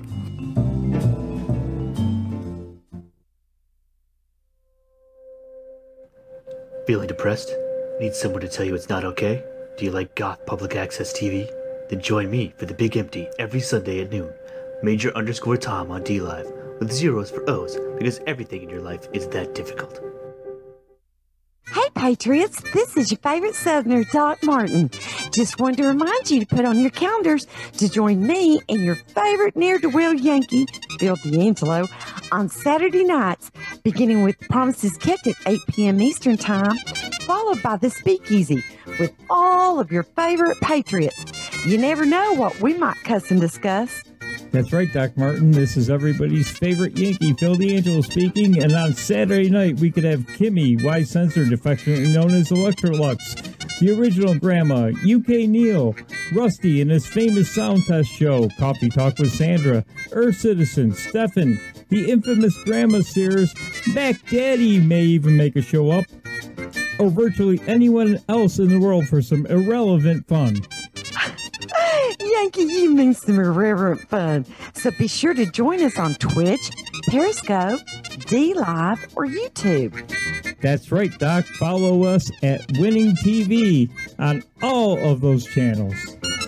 So be sure and put it on your calendar. We'll be looking for you. We'll leave the porch light on. I still think it's irrelevant fun.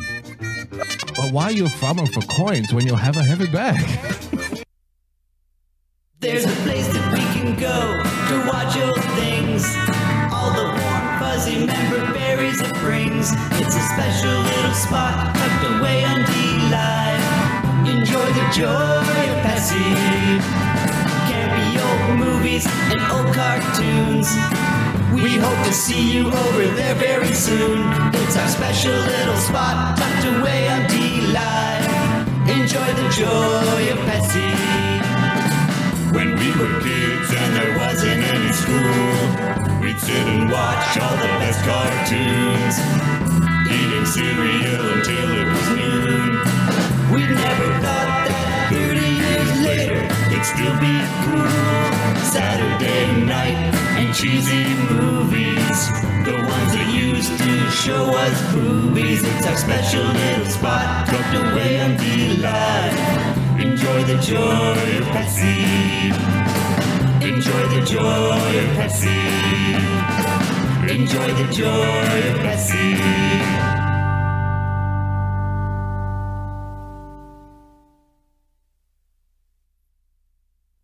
This just in. The global officials that can help all, also known as Got You, have now banned all boogieing and boogie-related movements worldwide. Public safety is the main concern, they say, and people are reminded that boogieing is contagious. Anyone caught boogieing will be dealt with in the harshest terms, police have reported. More at 11. This world can get you down. There's just one thing you can do.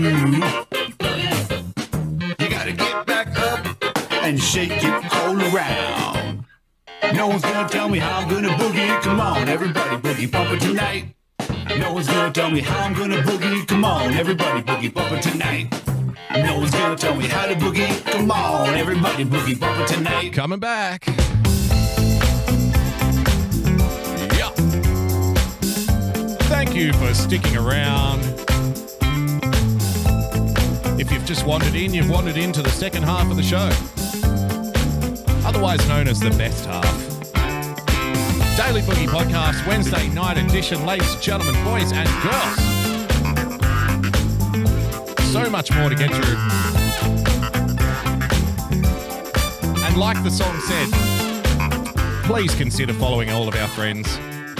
Coffee Talk with Sandra, The Starting Block, ladies and gentlemen, my boy Greeno, Winning TV, JJ Stoner, Joy of Pessy, Irrational Times in the chat, UK Neil, Major Tom, Sunday Night Shit Show with Frozen Asian. No Nightwave tonight, unfortunately. No, my 10 p.m. schedule is wide open. I might have to do something now, which is a terrible shame. I might have to do something fucking constructive for once. Perish the thought. But yeah, follow everyone. Support the shows that support us. So much more to get through. If you'd like to become a full-time subscriber, supporter of the show, patreon.com. You know all the links. You know all the plugs. Thank you to everyone for contributing tonight on D-Live. All right. Like I said, I promised you that we would pick up the conversation where we left off yesterday with the second wave, the sequel to coronavirus. It's going to get so much better, you guys. It's going to get so much more fun and intense. I can't fucking wait. I don't know about you, but here's the thing, right? I'm not even interested. When people start talking about the second wave of coronavirus, I'm not even interested in the second wave of the virus at this point. Because to me, that's code speak for the second wave of lockdowns, the second wave of quarantines, the second wave of regulations and rules.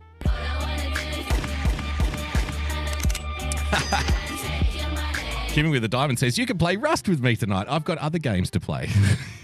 I just downloaded Civilization 6, so that might take up the rest of my fucking year. I'm a big Civilization buff from years gone by. So they're giving away Civilization 6. I think the deal runs out today on the Epic Games launcher, so you can download it for free, Civ 6. But I think it ends today, so get in. Get in. So yeah, the second wave of lockdowns, the second wave of regulations, the second waves of quarantines, because here's the theory, if you've missed the last couple of shows, and I'll quickly go through it. What I see happening is you'll get a little bit of your freedom back. Boo on you. Thank you for the diamond. You're going to get a little bit of your freedom back, like a tiny little bit, and then you're going to take advantage of this freedom. In other words, go out and do things that you would normally be allowed to do. And then the media and the politicians and the entire fucking machine will whir into action and say that you taking advantage of this little bit of freedom that you've been given is the reason that you need to be put back in lockdown. We've already seen the justification start to leak out. If you missed yesterday's show, the second half of yesterday's show, go back and watch it. We showed you the experts, quote unquote, the media saying, well, you know, we just need to expect that we need to be put back in quarantine again. It's coming. There's nothing we can do about it. We're going to have to do it, right? So it's no surprise. They are literally signaling to you what the intentions are. And you can say, well, my preferred politician, my guy, is not going to let that happen. I would very humbly suggest they've already let it happen. So even if they don't want something to happen, maybe they can't stop something from happening, right? Because of the political system that we live in. So with that in mind, let's dip into coronavirus part 2 tonight. But before we do, one little item that's been sitting in the archive. Oh, look at Kitty B with the starting block link already. Look at this. Already got the starting block link up there in the chat. What an absolute legend. See, that's the kind of axe-worthy behavior that we know and love here on the show. Thank you so much. Greeno will be very happy. Greeno always gets angry at me on the starting block because I don't promote the starting block. And I say to him during the show, if you've never watched it, you've done the right thing. It's a fucking terrible show. We literally just talk shit for an hour and a half. It's completely pointless. It's utterly a waste of your time to listen to the show. It's just banter. There's no point to any of it. There's no higher meaning. There's no purpose. We're not doing it we're not doing it for donos or anything. We're not doing it for any reason other than to waste an hour and a half of a week. So that's the premise. Listen at your own risk. But he always gets very upset with me that I don't promote the show. And I say to him on the show, why would I? This show's fucking terrible. Why would I promote this? It's awful. I don't want to be here. You don't want to be here. And he's like, yeah, I don't want to be here. It's awful. I don't know why we do it. But I've decided after about 8 years together of first on radio and then being unceremoniously dumped from our radio station to now doing podcasts. Well, all right. I'll give it a little promo. So starting block. Friday mornings, really early, too early. Winning TV with the diamond says, I believe that was taken by a show called Seinfeld. Well, our inspiration actually comes pre-Seinfeld because we both grew up as big David Letterman fans. Ring the bell that's the inspiration. And get your cheese, man. Scott Vogler, thank you for the sub. Just a quick reminder, if you want to win that Daily Boogie butt plug, if you want to win that genuine, one-of-a-kind, authentic, American-made glass butt plug, and have it arrive in your back passage, then you have to be a sub on the DLive channel and respond to that pinned tweet on my timeline. So this particular item that I've got here for you has been sitting in the archive for a couple of weeks. It was sent through by Henry St. George Tucker Bumper. It looks like we've got ourselves another male Karen to discuss. Yes. Because I'm all for gender equality here on this show. I love gender equality. And when we can, because why should the females get all the attention? The Karens, they want all the attention, right? Karens feed on attention like vampires feed on the supple necks of debutantes in Paris. So we can't have them hogging all of the limelight. We need to get ourselves some male Karens up on the pedestal, up on the dais, representing the man bitches. So let's do this. A male Karen, ladies and gentlemen. Doctor accused of fighting teens over social distancing. Let's have a look. Video that you're about to see may be disturbing to some. It shows a man. I don't think it's going to be more disturbing than the first video we watched today, but let's have a look. Shoving teenage girls. And then you see a woman holding down one of those girls' legs while she's over here. Yeah. And the man forcing. And the man. His hands around her. Hands? What accent is this? And the man forcing his hands. I do like it's southern, but not really like deep south, is it? Someone will have to help me out. The man forcing his hands. Throat. Seriously, get off of her! This was the moment things climaxed Friday at the Norton Commons Amphitheater. WLKY News. Louisville, Kentucky. Thank you. Confirmed that the man in the video is a local physician. Witnesses say he and the woman he was with started cursing at them for improperly social distancing.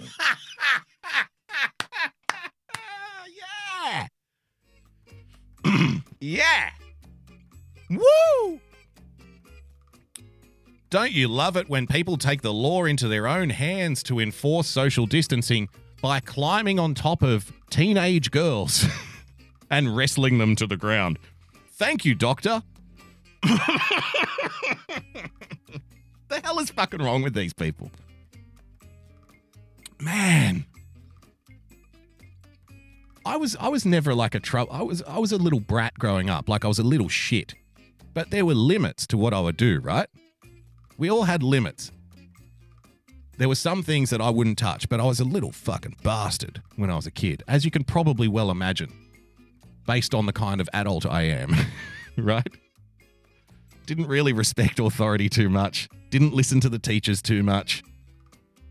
All of the associated flow-on effects of that.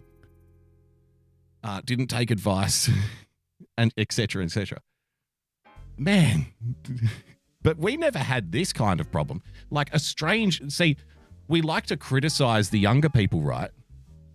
But look at the kind of shit that they're dealing with. Some fucking strange old man.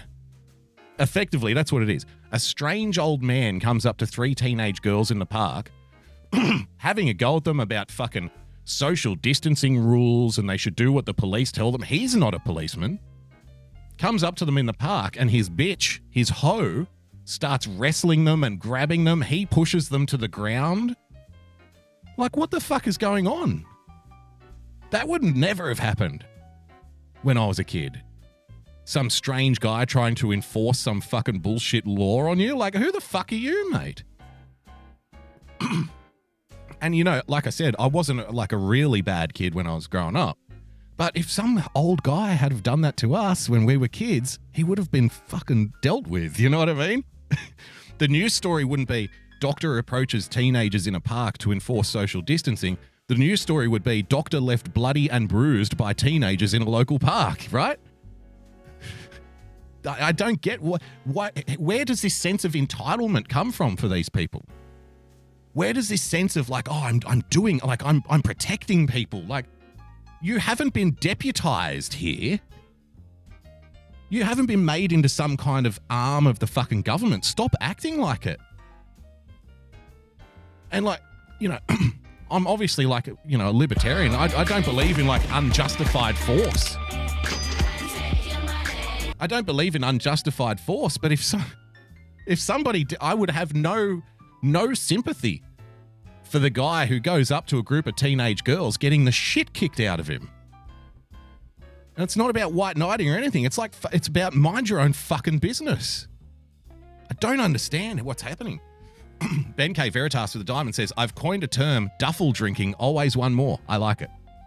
I don't know what it means, but I can always get down with always one more. Kitty B says, I hope they sue his practice for this. He is definitely not going to be a doctor for long. I don't know. Like, you know, the story, the ROTC guys covered this like really well when it was happening. The Broward County deputy during that school shooting, right?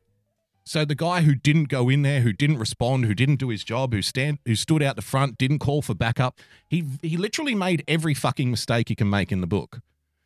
And everybody celebrated when he got stood down. Yay, good. Finally, government doing what it's supposed to do, getting rid of somebody who shouldn't be there. The news came out last week, very quietly, mind you, Like him getting stood down was international news. That's the way I heard about it. International news. That Broward County Sheriff Department guy was stood down from his job. He's out of there. He's out of the department. He's no good. He's gone. But last week, one little local news report, right? One little local fucking news report. Oh, he's been reinstated with full pay. Back paid. So all the time, he's basically just had a paid vacation for fucking a year and a half. So I have no confidence, zero confidence in authorities to do you would expect this guy to lose his medical license. But let's be honest here. Is anybody going to be surprised if he doesn't? Is anybody going to be surprised if this guy who's just gone up to strange girls in a park and fucking physically attacked them on behalf of the government, on behalf of the police, even though he's not one, would anybody be surprised if he got stood down for 6 months under review, pending a review, an internal review, and then very quietly just fucking got his practice back and got his license back and started doing the doctor thing again? You know what I mean? Wouldn't surprise me in the slightest. Not in the slightest. So you follow Q in the chat. I'm guessing the wow is in regards to the Broward County guy. Yeah, how many people just didn't even hear about that? How many people didn't even know that fucking guy, that piece of shit, got his job back with back pay? That's an apology. Here, have your joke back. We're sorry. We apologize. We did the wrong thing.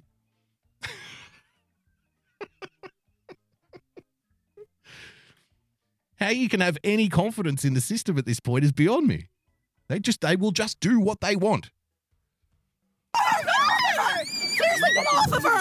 This was the moment things climaxed Friday at the Norton Kick him in the nuts. Kick him in the balls. Commons Amphitheater. WLKY News confirmed. Look at this fucking guy. Sticking his finger in the face of girls who are wouldn't be 50 pounds wringing wet. You know what I mean? What are they, 13, 14? Tiny little things. He's a fully grown adult man. He could break them in half if he wants to. It's gross. It's fucking gross. Again, part of me just wishes they had have beaten the shit out of him, you know? He deserves it. Confirmed that the man in the video is a local physician. Witnesses say he and the woman... Local do-gooder, we would call him here. He's a do-gooder. And he was with started cursing at them for and if you're not aware, do-gooders do not do good. Improperly social distancing. According to this police report, LMPD's 8th Division responded to the incident in the East Louisville neighborhood. It's being investigated as a first-degree strangulation case.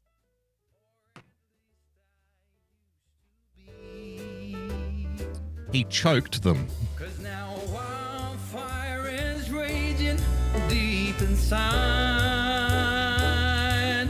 Yep, choke them. Heartstrings are pulling like the time. A fire is raging deep inside, ladies and gentlemen.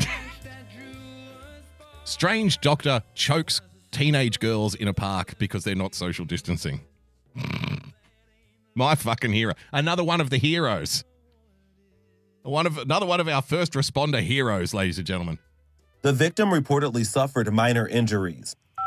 We called Baptist health officials. They told us the doctor in the video is an anesthesiologist. There he is. He's an anesthesiologist, so he's used to putting people to sleep. It's part of his purview. Anesthesiologist for a company that works with Baptist. They say that he's currently on administrative leave pending an investigation. Pending an investigation!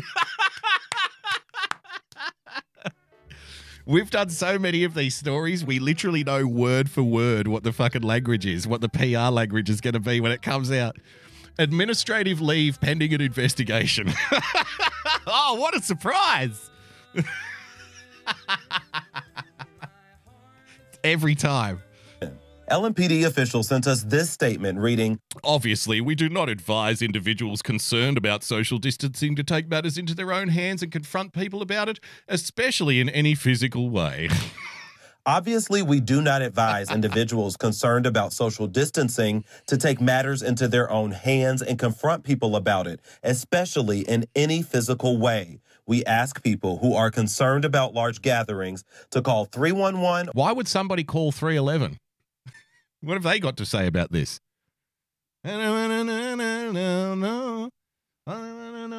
Down, down. Was that their song, 311? Hang on a minute. Now I need to see. Now I need to go off track.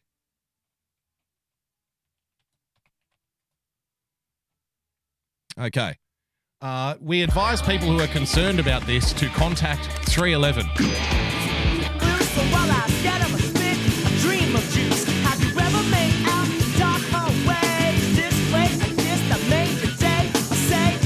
Okay. Thank you, 311. That was really dumb. Winning TV with the Diamond says, who the fuck wears jeans at the beach? A Karen. Yes. Good point. Good point. Gypsy, thank you for the diamond, Gypsy. Where did you steal the diamond, Gypsy? Who did you steal the diamond from, Gypsy? Bitches like naps. I put bitches out. Thank you, Gypsy. Or 911 to report their concern. Report your concerns. This video that you're about to see. We've already seen it. Thank you very much. Marvis Herring from local news.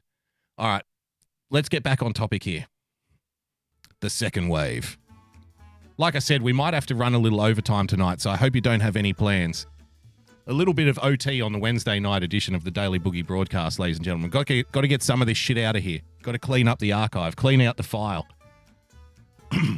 When we want good information, when we want the best possible picture that we can have for what the future world is going to be, I personally go to the BBC. I love the BBC. No, it's not what you think. I'm talking about black men. No. I go to the BBC for the best possible insights. The experts, ladies and gentlemen. Like I said yesterday, we are being mentally prepared. We are being conditioned. We're being trained like dogs to accept the next round, the sequel, not of the virus, but of the lockdowns, of the regulations, of the rules, of the over-policing. You've already warmed up to the first round. We already have, physicians on beaches attacking teenage girls on behalf of the lockdown laws. 6 months ago, nobody would have thought that would have happened. So let's not pretend like the next round will never happen. That's a funny thing to me. Because when I say this to some people, when I say, we're being conditioned now to accept the second round of lockdowns, the second round of quarantines, like it's going to be more and longer. People say to me, no, it's never going to happen again. But I'm like, yeah, but 6 months ago, you would have said that what we're doing now would never have happened. So this whole thing, it'll never happen here. It's the same mentality. Instead of applying it geographically, we're just applying it to time now. It'll never happen in the future. Okay. 10 years ago, you would have said that, promoting 10-year-old boys for having sex change operations on television would never have happened. Yet here we are, right? You would have said the president talking about which hole people can piss in when they go to Target would never have happened. Yet here we are. So don't give me that, it'll never happen stuff. It's because of people who say things like that will never happen, that things happen. Because that's called complacency. That's called turning a blind eye. That's called head in the sand. Thinking that something is impossible is a surefire way to encourage people to make it possible because you're not even paying attention. So let's have a look at the thing that will never happen. Will there be a second wave of COVID-19 infection? Reality check. History. It's the reality check with Chris Morris, guys. Well, are you ready for your reality check?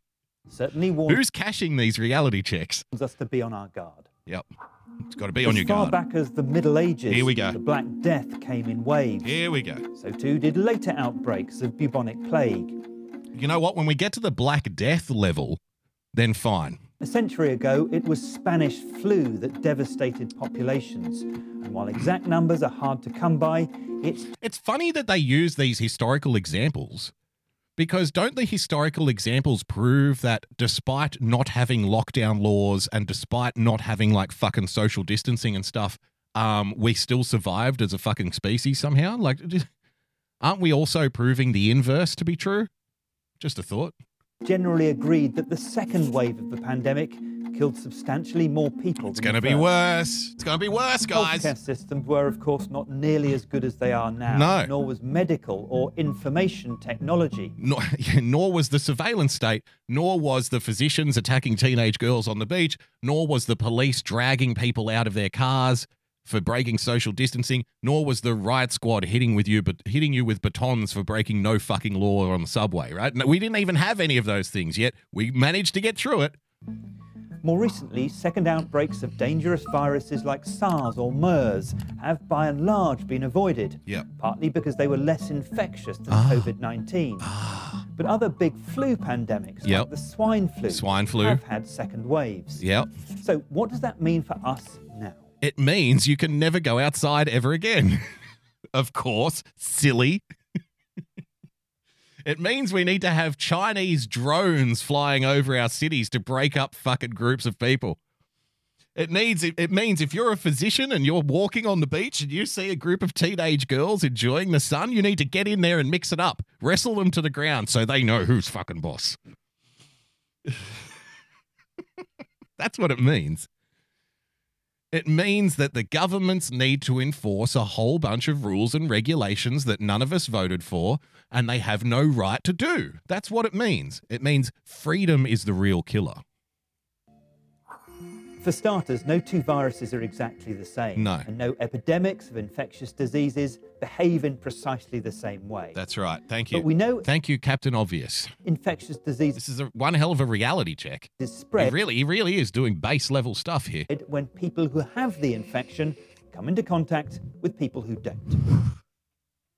What is this, for 10-year-olds? Thanks for the news flash, BBC. You know, viruses spread when somebody who has the virus comes into contact with somebody who does not have the virus. Wow. I thought it spread through telephone lines. I thought the stork brought everybody the virus. I thought the virus popped up in the cabbage patch in a fresh baby's nappy. I thought the tooth fairy left the virus in my mouth when she came to leave money. The fuck is going on? Of course that's how viruses spread. Did we really need that explained to us? When somebody who has it, comes into contact with somebody who doesn't have it? Oh, wow. Oh, did you know this? Did you know about this all along? Why didn't you tell me? This is vital info. An outbreak will continue to grow as long as the average number of people infected by a person with the virus is greater than 1. That's what's known as the reproductive or R number, and keeping it below 1 is critically important. Below 1. Which is why measures such as social distancing and contact tracing will be part of all our lives for some time to come.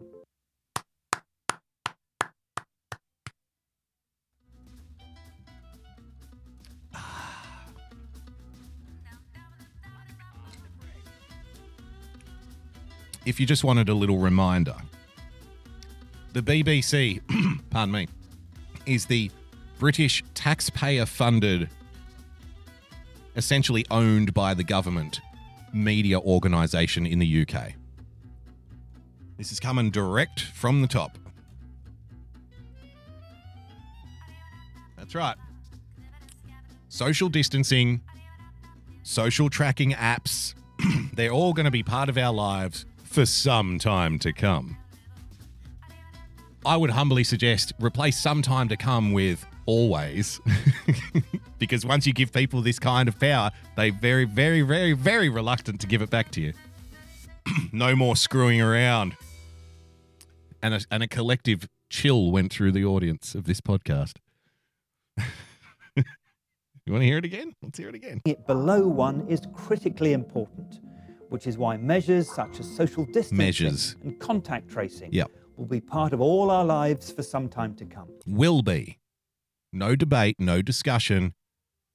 Again, this is supposed to be about the second wave of the virus. Look at how the story has already shifted. Do you see what I'm saying here? Do you see how one thing is being replaced with the other thing?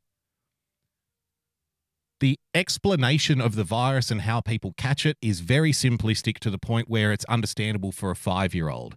And then it just morphs into, hey, we're going to have all of these regulations and this technology and this social tracking data and all of this shit. That's going to stick around, right? That's what they're talking about when they talk about the new normal. That's what they're talking about when they talk about the second wave. It's all of this extra auxiliary shit. The virus will be used for this. We also need to know more about how long any immunity for COVID-19 might last amongst people who've already had it once. Yeah. And we need to find out whether there's any significant seasonal variation. It could be we could be doing this every year. Wouldn't that be fun? Imagine 3 months of every year, everything being locked down. Like some kind of science fiction horror movie where in 3 months of the year, zombies get to rule the earth and we all have to live in underground caves. Just for 3 months, and then we can all come out and pretend like everything's fine. In the way the virus spreads. Experts have warned of the danger of coronavirus. Experts, New York Times. Re-emerging during the winter flu season in Europe and the United States, when health systems are already under huge pressure. They're also watching closely to see if the virus mutates to become more or less lethal. So there are a host of factors to take into account. A host of factors. And trying to plan for a potential second wave. Yeah. It's not certain that one will happen. Yeah. And the early development of a reliable vaccine would be a game-changing moment.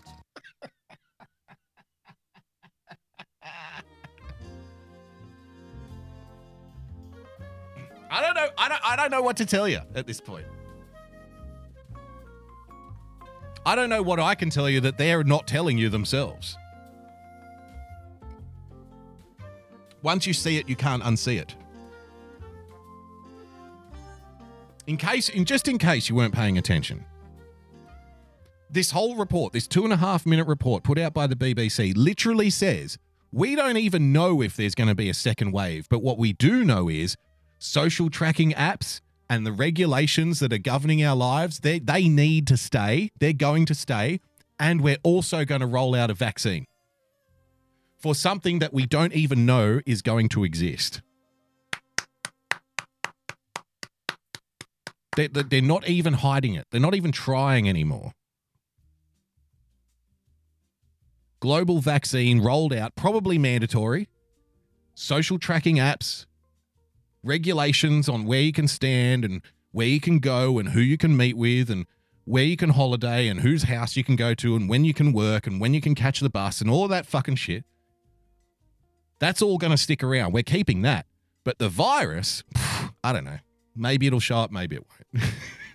Like I said, it's not about the virus. It's about all of the stuff that goes along with it. The manifestation of the virus is what will make it real. They're openly and honestly telling you vaccines, regulations, social tracking apps, that's what we're talking. That's the second wave. We don't even know if the second wave of the virus is even going to exist, but we're doing all this stuff.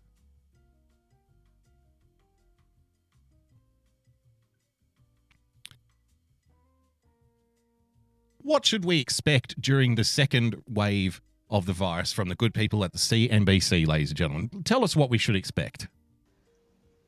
Your Hopkins dashboard is now famous, where you track the daily rise or fall in cases. As we looked at some of those numbers where case counts seem to be going up in states that have begun some tentative and in some cases... Dead Jedi in the chat. Exactly. We need a vaccine for a virus we don't even know we need a vaccine for. It seems so obvious. Yet so many people are just going to like wash over it. Like it's not even a problem. Like it's not like it's to be expected. Because again, we're being programmed to expect it. We're being programmed to expect the social tracking apps to last forever. We're being programmed to expect regulations just being piled on. We're being programmed, conditioned to expect, enforcement of those regulations every day. And most of us are saying, yes, sir, please, sir, may I have another? At the very least, most of us are saying, yes, sir, may I please have another? And in some cases, people are taking the law into their own hands, like the physician we just saw, to be a Karen and enforce the rules on behalf of the government. This is more aggressive reopening. How do you separate the cases that may be related to the reopening from the fact that in many of those states, There's just more testing, so you would expect to find more cases. How do you sort out the cases that relate to the reopening? We haven't even fully reopened yet, and we're already blaming. Are you seeing the subtext here? We haven't even fully reopened the economies yet, and we're already blaming new cases on the fact that businesses are reopening. Hey?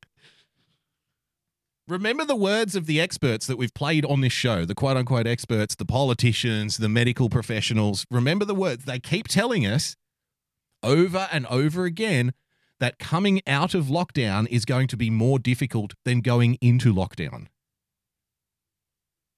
To which I keep asking, okay, then why did we go into lockdown in the first place? It's a very simple question. If coming out of quarantine is more dangerous than going into quarantine, why did we go into quarantine?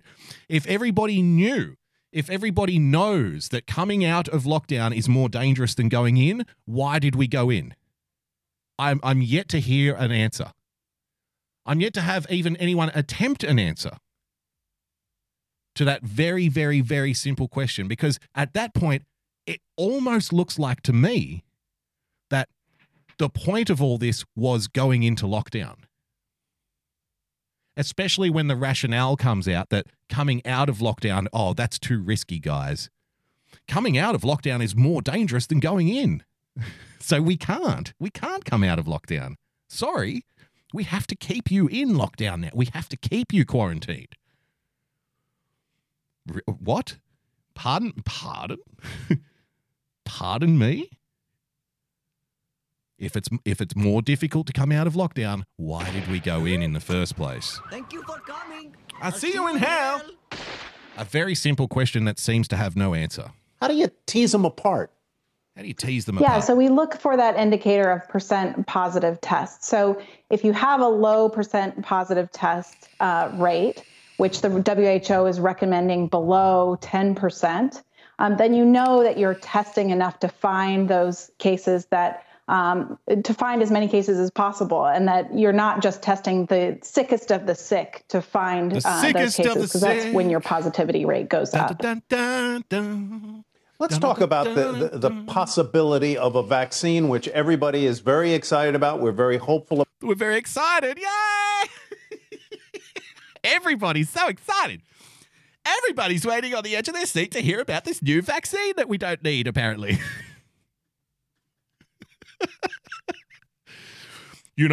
Some people out there say that there may not even be a second wave of the virus. How do you respond to that? Well, we definitely need a vaccine to combat this thing that we don't know is going to exist or not.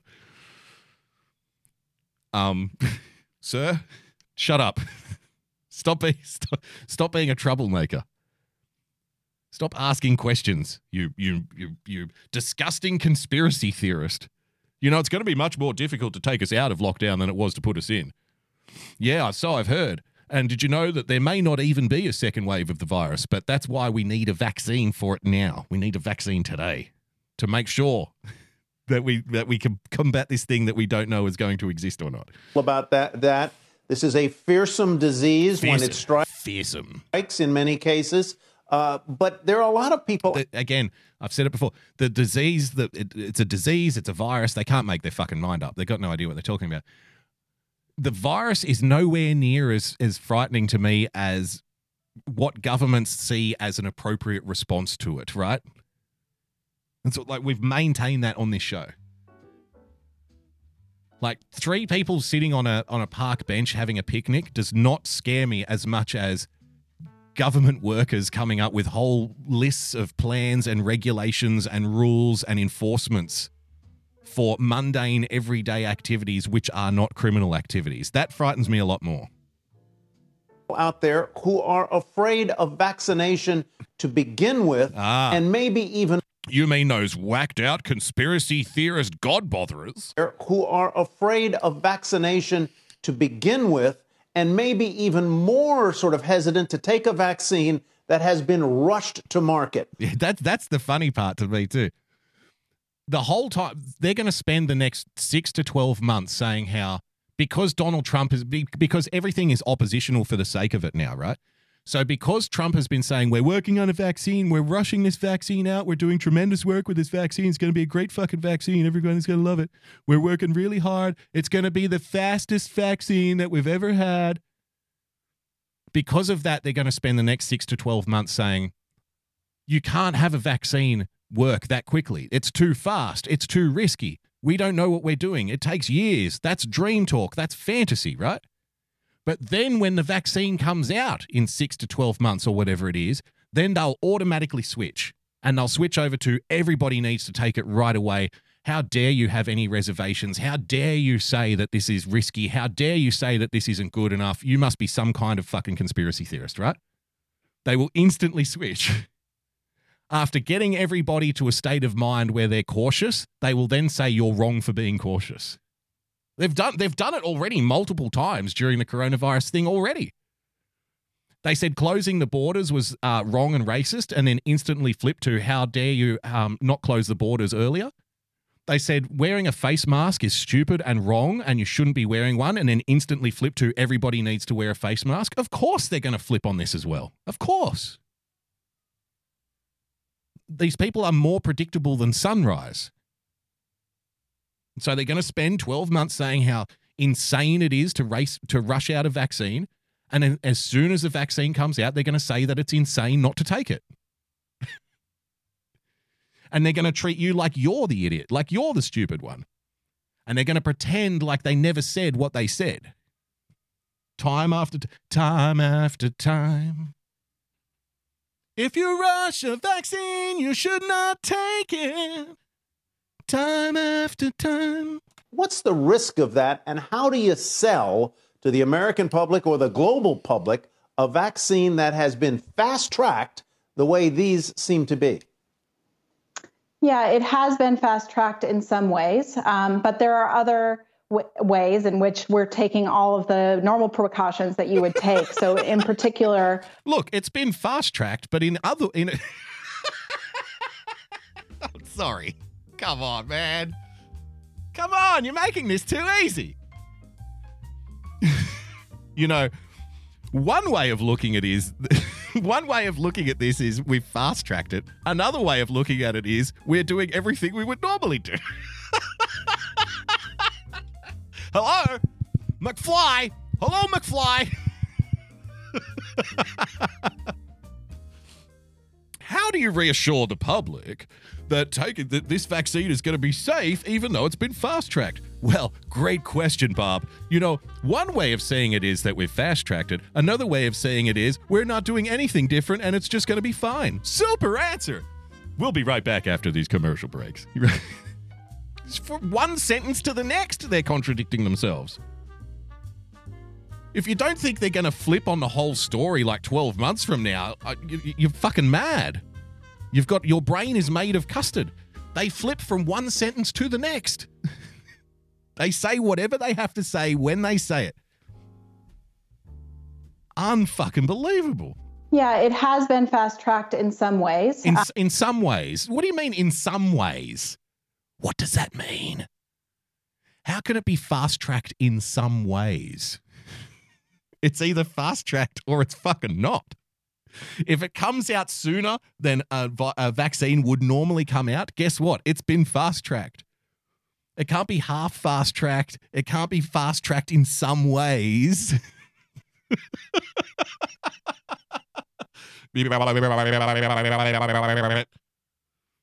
Fucking fantastic answer.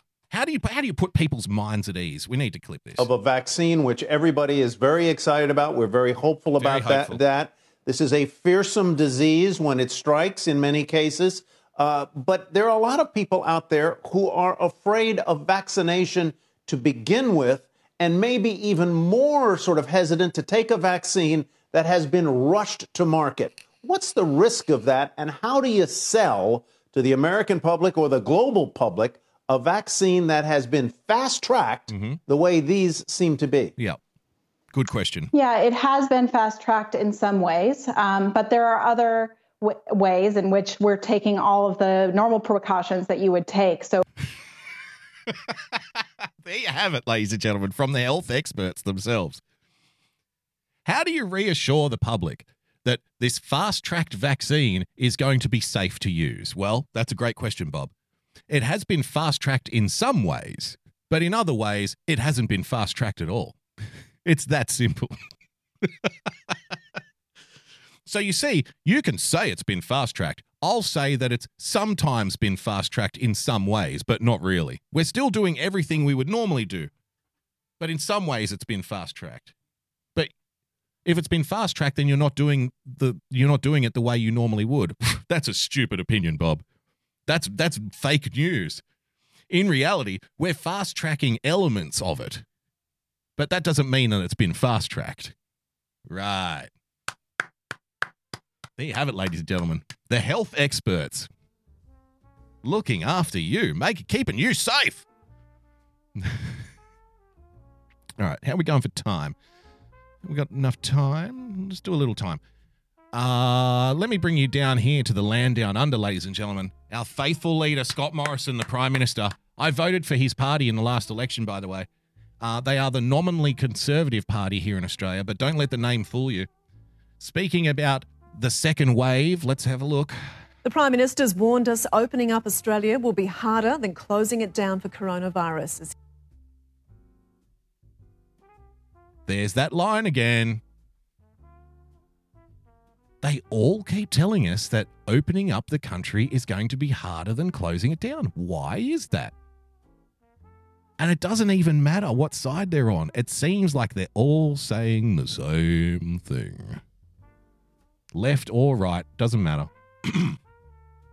Government, media, health experts, they're in lockstep.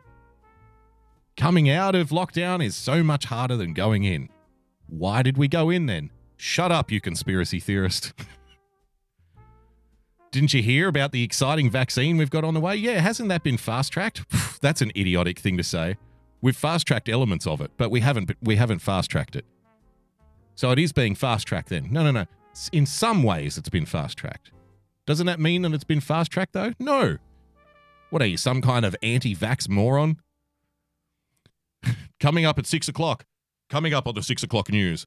Why you need to be skeptical about a fast-tracked vaccine. And then after that, at the special 6:30 report, why anybody who doesn't take the vaccine is a fucking idiot.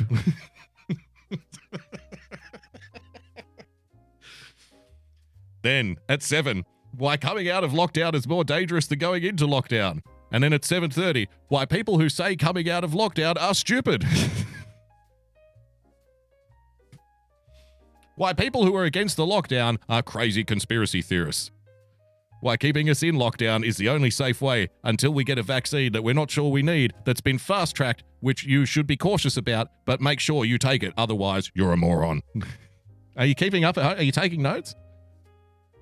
It's actually more difficult now to go along with the advice than it is to question it. I don't know how anybody can go along with it at this point. Like I said yesterday, you don't have to be a smart person to see why this is dumb, but I think you have to be a dumb person to think that this is smart. He outlined his Job Maker plan to save the nation's economy. A Job Maker plan. So we had the Job Seeker plan, and that turned into the Job Keeper plan, and now that 3 million people are unemployed, now we've got the Job Maker plan.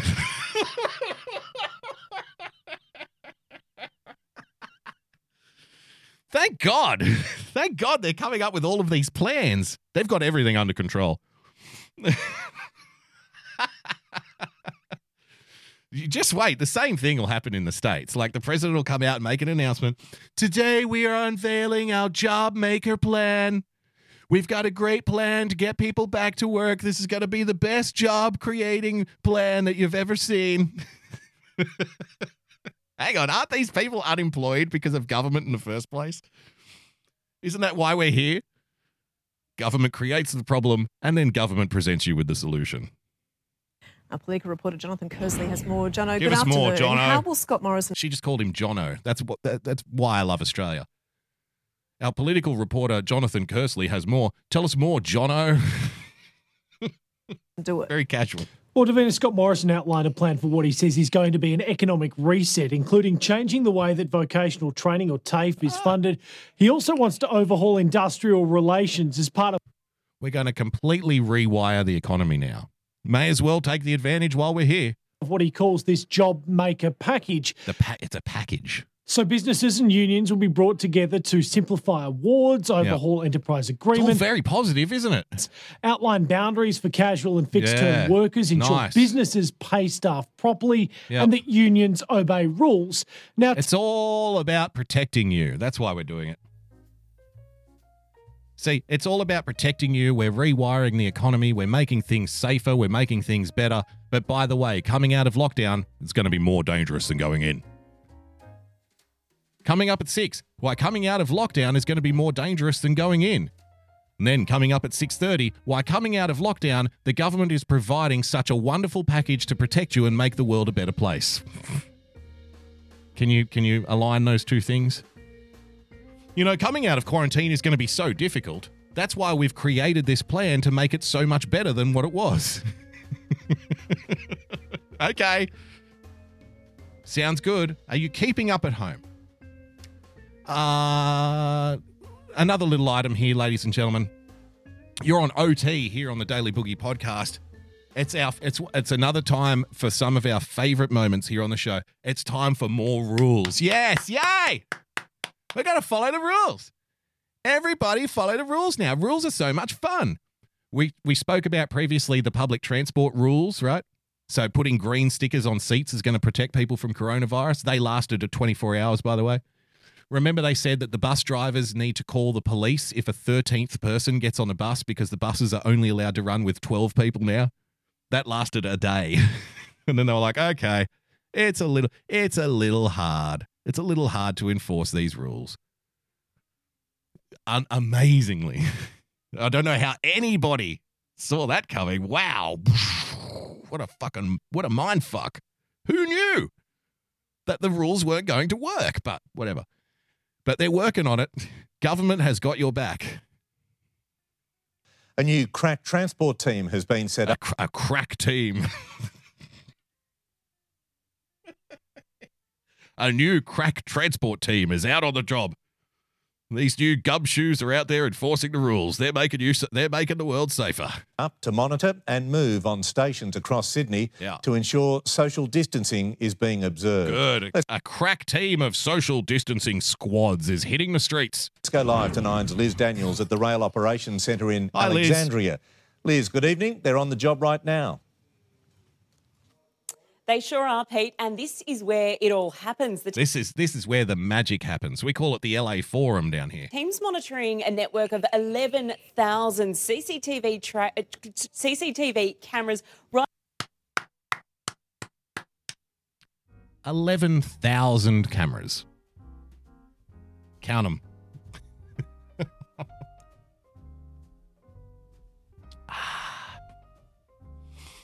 This crack squad. This crack squad of social distancing experts currently monitoring 11,000 cameras to make sure that you follow the regulations that aren't based in legal reality. To make sure that you follow the rules. Wow. Right across the train network and alerting ground staff to... Karen 11,000 activated. There's a whole system of Karens now. 20 breaches of social distancing that they can see. Yeah. Station staff also have an app that they can access to Really? tell them whether the train rolling into the platform is full and alert any waiting passengers. Today, the number of trips on the network remained steady after... Did she just call them troops? That's reassuring. Yesterday's back to school. Oh, trips. Pardon me. School bump. This afternoon, though, there were about 300 buses that reached capacity when the tradie knockoff hour coincided with after school time today. Tomorrow, we're told, State Transit will put on an extra 100 services at Bondi and Ryde. Nice. Today, Excellent. there were already an extra 5 services that helped to ease overcrowding at Green Square and Banks Meadow. Nice report. So it turns out that there's a new crack squad being employed by the government to enforce social distancing regulations on train platforms, and they're using 11,000 CCTV cameras to enforce this. They also have apps and enforcement officers at the ready to make sure that you don't stand anywhere except the X that you're supposed to be standing on. But don't worry about that. Tomorrow, there's going to be 100 extra buses for you, dear citizen. Why, thank you. Thank you, Mr. Government. Thank you for taking care of things. Thank you for making sure that we're so much safer. I've got 2 more little items for you, and then we'll call it a day. 2 more quick ones that I had to bring you. Last week, New South Wales residents, the state that I'm in, were rejoicing because we got the news that the little kiddies were going to be allowed back to school. Yay. Little kiddies are going back to school. Everything's going back to normal. And I know that you may have heard, on this podcast, you may have heard this theory that you're going to be given a little bit of freedom, and then you're going to be accused of exploiting that freedom, and then that freedom is going to be whisked away from you without a moment's notice. You may have heard something like that. Well, I'm here to tell you that that's all wrong. I was wrong. I got it completely wrong. Completely wrong. Made in USA review, 2 quick ones, 1.5 hours later. I promise it won't be that long. I do have a tendency, though. But I'm here to tell you that I was wrong. I got it wrong. I completely misjudged. Good news. The schools have opened. The kids are back to school. Everybody's safe. Everybody's welcome. Everybody's feeling good about the new rules. The kids are back at school. We're learning again. Good things are happening. Nothing can stop us now. Fortified, well guarded. Mariah College takes security very seriously. Today, it was trying to repel the coronavirus. So is it pretty worrying for you? Oh, yeah, sort of, yeah. At midday, parents rushed to pick up their kids. A school message confirmed one of its primary age students had tested positive. We have now activated our COVID-19 positive diagnosis school response plan. A positive diagnosis school response plan. They love plans, don't they? A lot of plans going around. We have plans for our plans and plans for the plans. And you can tell it was written by a bureaucrat because it's called the Positive Diagnosis School Response Plan, the initiative. The crack squad. Diagnosis School Response Plan. Activate. This is Bullshiz with the Diamond says, China a good neighbor. You'll give us your data. You'll make it good. Why you gotta be such a troublemaker? China can be a friend to you. I have a story for tomorrow that I'm going to show you. The Victorian, one of our state premiers, which is like a governor here, signing books with the Chinese government to say, we are going to go along with the Chinese government's plan, like right under the nose of the federal government. And basically accusing anyone of criticizing him for literally jumping into bed with the Chinese Communist government as a state premier, right? He's accusing anyone of criticizing that move of being a racist. Right in front of everybody. It's fucking amazing. So we'll do that tomorrow. You're going to laugh your tits off. Let's get back to the school positive diagnosis response plan, though. Because remember, everybody's safe now. We can go back to school. We're going back to school. Everything's fine. And shut down for cleaning. I think we're going to see... One student tested positive in this school, shut down the whole school. See, I've asked this question before, right? Because they keep coming out and saying, well, social distancing is about keeping you safe, right? Remember the bus story. 12 people on the bus. So the government department comes out and says, we've decided that 12 people is the safe number of people to have on a bus. And I'm like, okay, 12 healthy people though, right? Because I asked the question, what if one person on the bus has coronavirus? Then what's the safe number? Is it 10? Is it 8? No, the answer's fucking 0. So all of it is pointless at that point, right? It's all ridiculous. Because one infected person can shut down a school of fucking hundreds of people. So why then are we going through this ritual? Line up, stand on the thing, don't stand too close, no shaking hands, no high-fiving. And they tell us that all of these things, all of these regulations are to ensure what? That we can keep going as quote-unquote normal. But it's not. It's training. Because if it was to ensure that we could keep going as normal, the one infected person would just be removed from the situation and the rest of the school would be allowed to continue, right?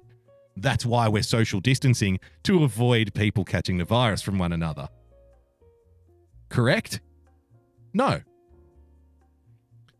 So what is the social distancing for then? It's to train us. We're being programmed. Programmed to accept the very regulations that we're being dealt with. We have all of these regulations at this school, right? Kids can't do this, they can't share lunch, they can't play together, they can't shake hands, they can't high five, they can't sit too close. This is all to make sure that we can keep going in light of coronavirus. But then one kid comes in, one child comes in and says, I've got coronavirus. Oh, sorry, we need to kick everybody out now. Then what the hell is it for? I think it's a pretty simple question. Because obviously, the social distancing regulations and the apps and the stand on the X and the don't shake hands is doing nothing to make sure that business keeps going. And trust me, when we come out of quarantine, like I said, they're going to give you a little bit of freedom and then yank it back off you. Just wait. Just wait. Because the first sign that these public servants and the politicians get, the first sniff that they get of, oh, there was 10 people who caught coronavirus in this particular part of the city or in this town, bang, you'll be straight back into lockdown again. Because they're showing you right now they're already doing that. They're already deciding that. And the social distancing isn't keeping anything going. It's to make you think that it's to keep things going. But the first sign of an infection, they're going to shut it all down anyway. So why do it? One more thing here, ladies and gentlemen. I forget who sent this through. Somebody sent this through, and we haven't done one of these for a while. So let's round out tonight's show, the Wednesday night edition of the Daily Boogie, ladies and gentlemen.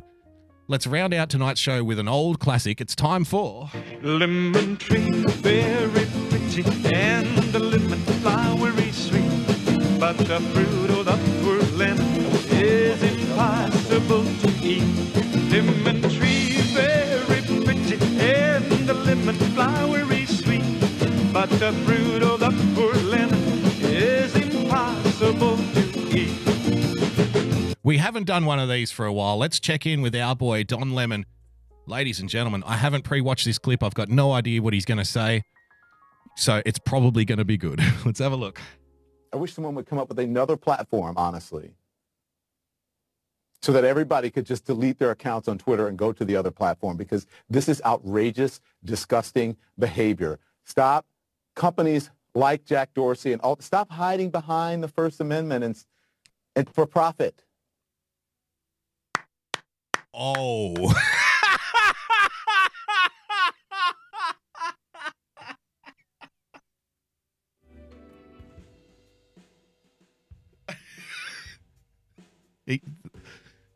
Surely I misheard that. Surely I got that wrong. Hang on. No,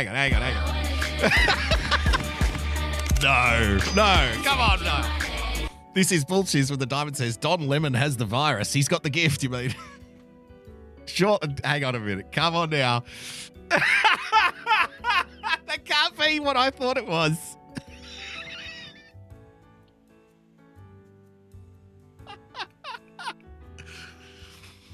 The free press, ladies and gentlemen. Oh, we're going to defend the free press. We're here to speak truth to power. We got to speak truth to power here at CNN. Oh, come on now. No, I must have misheard. Did I mishear this? The free press.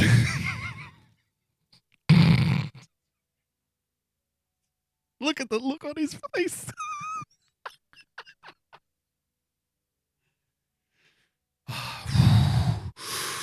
Woosa. Settle yourself. Come on, settle down, children. Settle down. I'm sure it was some kind of glitch in the system. It was a glitch in the Matrix. We didn't just hear what we thought we heard. We're the conspiracy theorists, remember? We're fake news. We're the ones who get everything wrong. Trust me. Don Lemon is the guy who gets everything right. He's a journalist. He believes he's the free press, speaking truth to power. So obviously it was not what we thought it was. I wish someone would come up with another platform, honestly. Okay. So that everybody could just delete their accounts on Twitter and go to the other platform, because this is outrageous, disgusting behavior. Stop. Companies like Jack Dorsey and all, stop hiding behind the First Amendment and for profit. Stop hiding behind the First Amendment. Wow.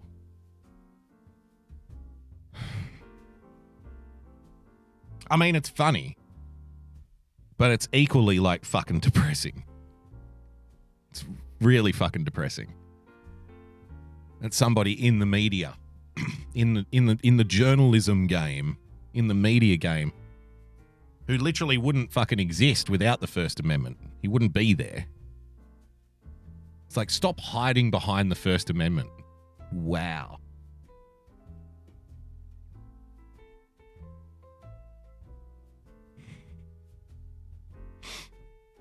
I don't know. Like, if... Would people have been watching... Like... Just say you're like a real normie kind of guy, you know, or a girl, or... Maybe you watch CNN, like, you know, maybe you just flick it on just to see the news. Maybe you're a fan of Don Lemon. I don't know. There are fans of Don Lemon. Do you think any of them at that moment, like at that very point in the broadcast, like looked at each other and said, did he just... No. Do you think any of them at all had like a sense of foreboding when those words, you know, came tumbling out of his orifice? Any at all? Do you think any of them would have asked themselves, wait a minute, did he just say, like, fuck the First Amendment, basically? As a journalist? As somebody who keeps telling us he's there to speak truth to power? Did he just say, stop hiding behind the First Amendment? Come on. Did anyone say that who was watching it at that time?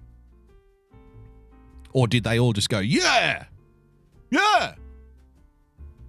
Only expert-approved opinions should be allowed. Fuck the First Amendment. Stop hiding behind the First Amendment. If you've got something to say, it should only be what we want you to say. I'm Don Lemon. Did people in the audience go, you know what, honey, he's got a point.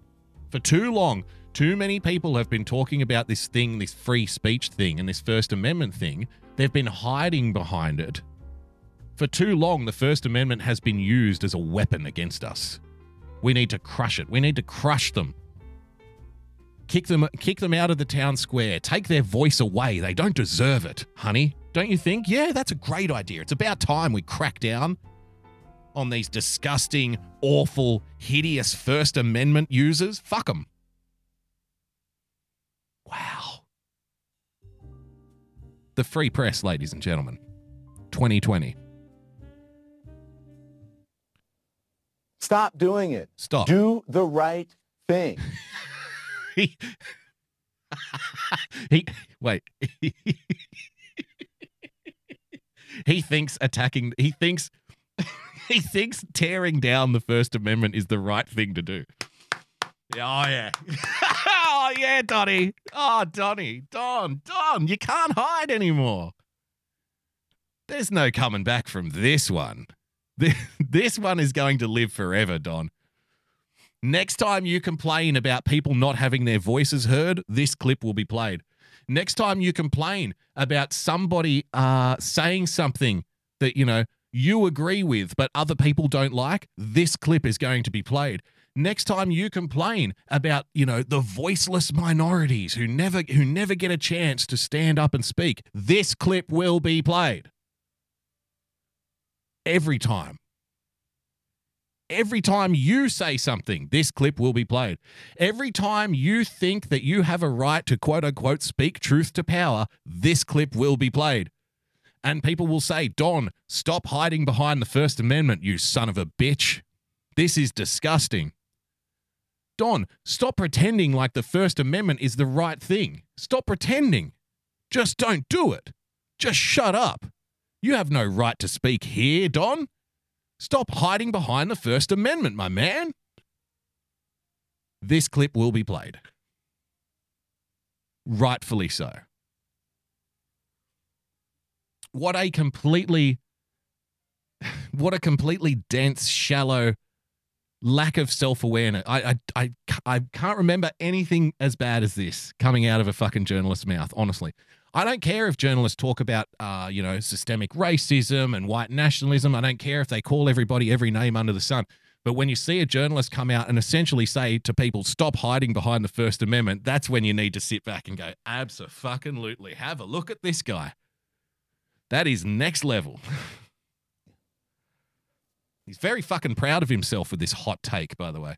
Stop allowing families like this family to have to go through this, to grieve their loved one over and let's suspend the First Amendment because somebody's fucking crying. over and over and over again. Let's get rid of free speech because somebody's upset, Don.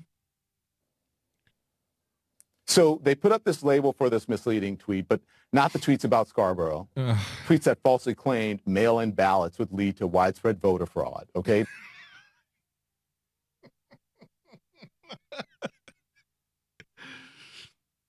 This coming from the people who, we all know the game here. They're oppositional for the sake of it, and it makes them look fucking ridiculous. If somebody on the Democrat side, we have on record Democrat politicians complaining about mail-in ballots winning elections for Republicans, like in the last election. Remember? An elected fucking Republican official even got arrested for vote tampering with mail-in ballots in the 2018 midterms. It happened. I remember reading the fucking news stories on the shows I was on. But now, oppositional for the sake of it, because we decide, because it's all about fucking flip-flopping to be convenient at any given time. Now, that's ridiculous. That could never happen. That's insane. They treat you like goldfish and then command respect when they say things like, don't hide behind the First Amendment. Suspend it. Get rid of it. That's the one that they put up the label about. Twitter did apologize to the Klausutis family, but said that they would not take down the president's tweets about his wife's death. God, I want them. Don't you? This is going to sound counterproductive, but man, in some ways, like, I'm not an accelerationist.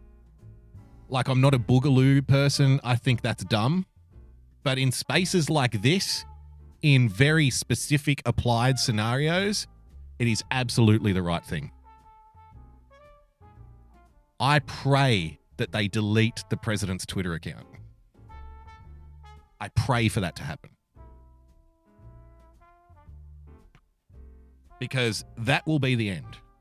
That will be the end of the discussion. That'll be the end of the debate. That'll be that scene in The Matrix where Neo walks into the fucking architect, in that thing, and he discovers the truth about the Matrix. It's that he's not a freedom fighter trying to fight against the machines, but in actuality, he is a creation of the Matrix itself.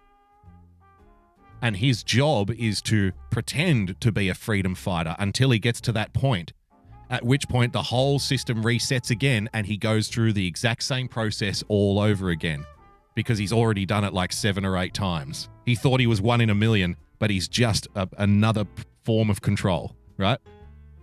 He's just part of the system. He is a creation of the machines and he didn't even know it. So, I pray that they delete the president's Twitter account. I really do.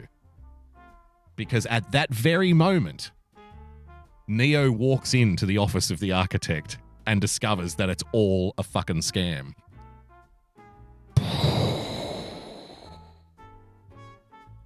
Please let it happen. Please. Look at the smug, shit-eating grin on this jackboot licking's face, right? Look at the fucking grin on his face when he's talking about fuck the First Amendment, stop hiding behind the First Amendment. Free speech comes second to feelings. Delete the president's Twitter account. He's so proud of himself. He thinks he's on a real winner here. He thinks that he's nailing it. He thinks that he's got it all figured out. I hope that what he wants happens. Because that will be the end. That will be the end of Don Lemon as a an exalted figure in journalism. That will be the end of CNN. That will be the end of Twitter. It will be the end of social media, like that. It will dissolve and become something else at that very moment. In that very second, it'll all come to a crashing halt. I hope that he gets what he wants, so we don't have to keep pretending anymore. Really? Come on. Really? Come on. We all know the First Amendment's bullshit. Come on. We all know that feelings are more important than free speech. Come on, guys. Don't be ridiculous. Come on. So they are letting the president use their... They're letting the president.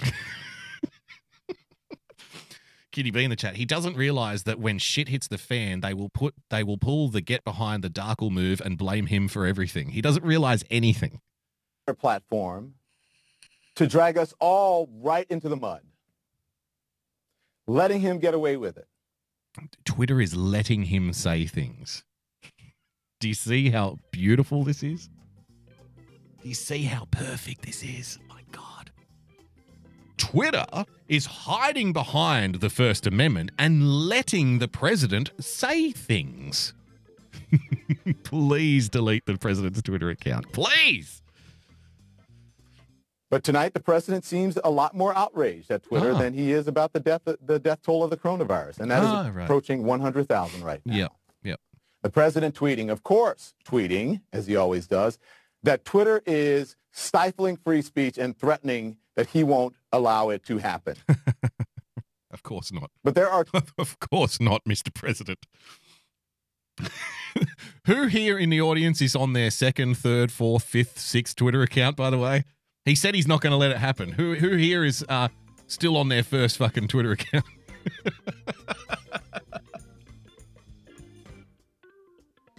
I think the only way to solve this is to delete his Twitter account. Twitter's obviously hiding behind the First Amendment. You know, there's some people out there. Who are, really upset. They're really sad about stuff. And Twitter letting the president say things on his Twitter account is very, very dangerous. We must not allow it. Stop being a pussy, Jack Dorsey, and delete the president's Twitter account.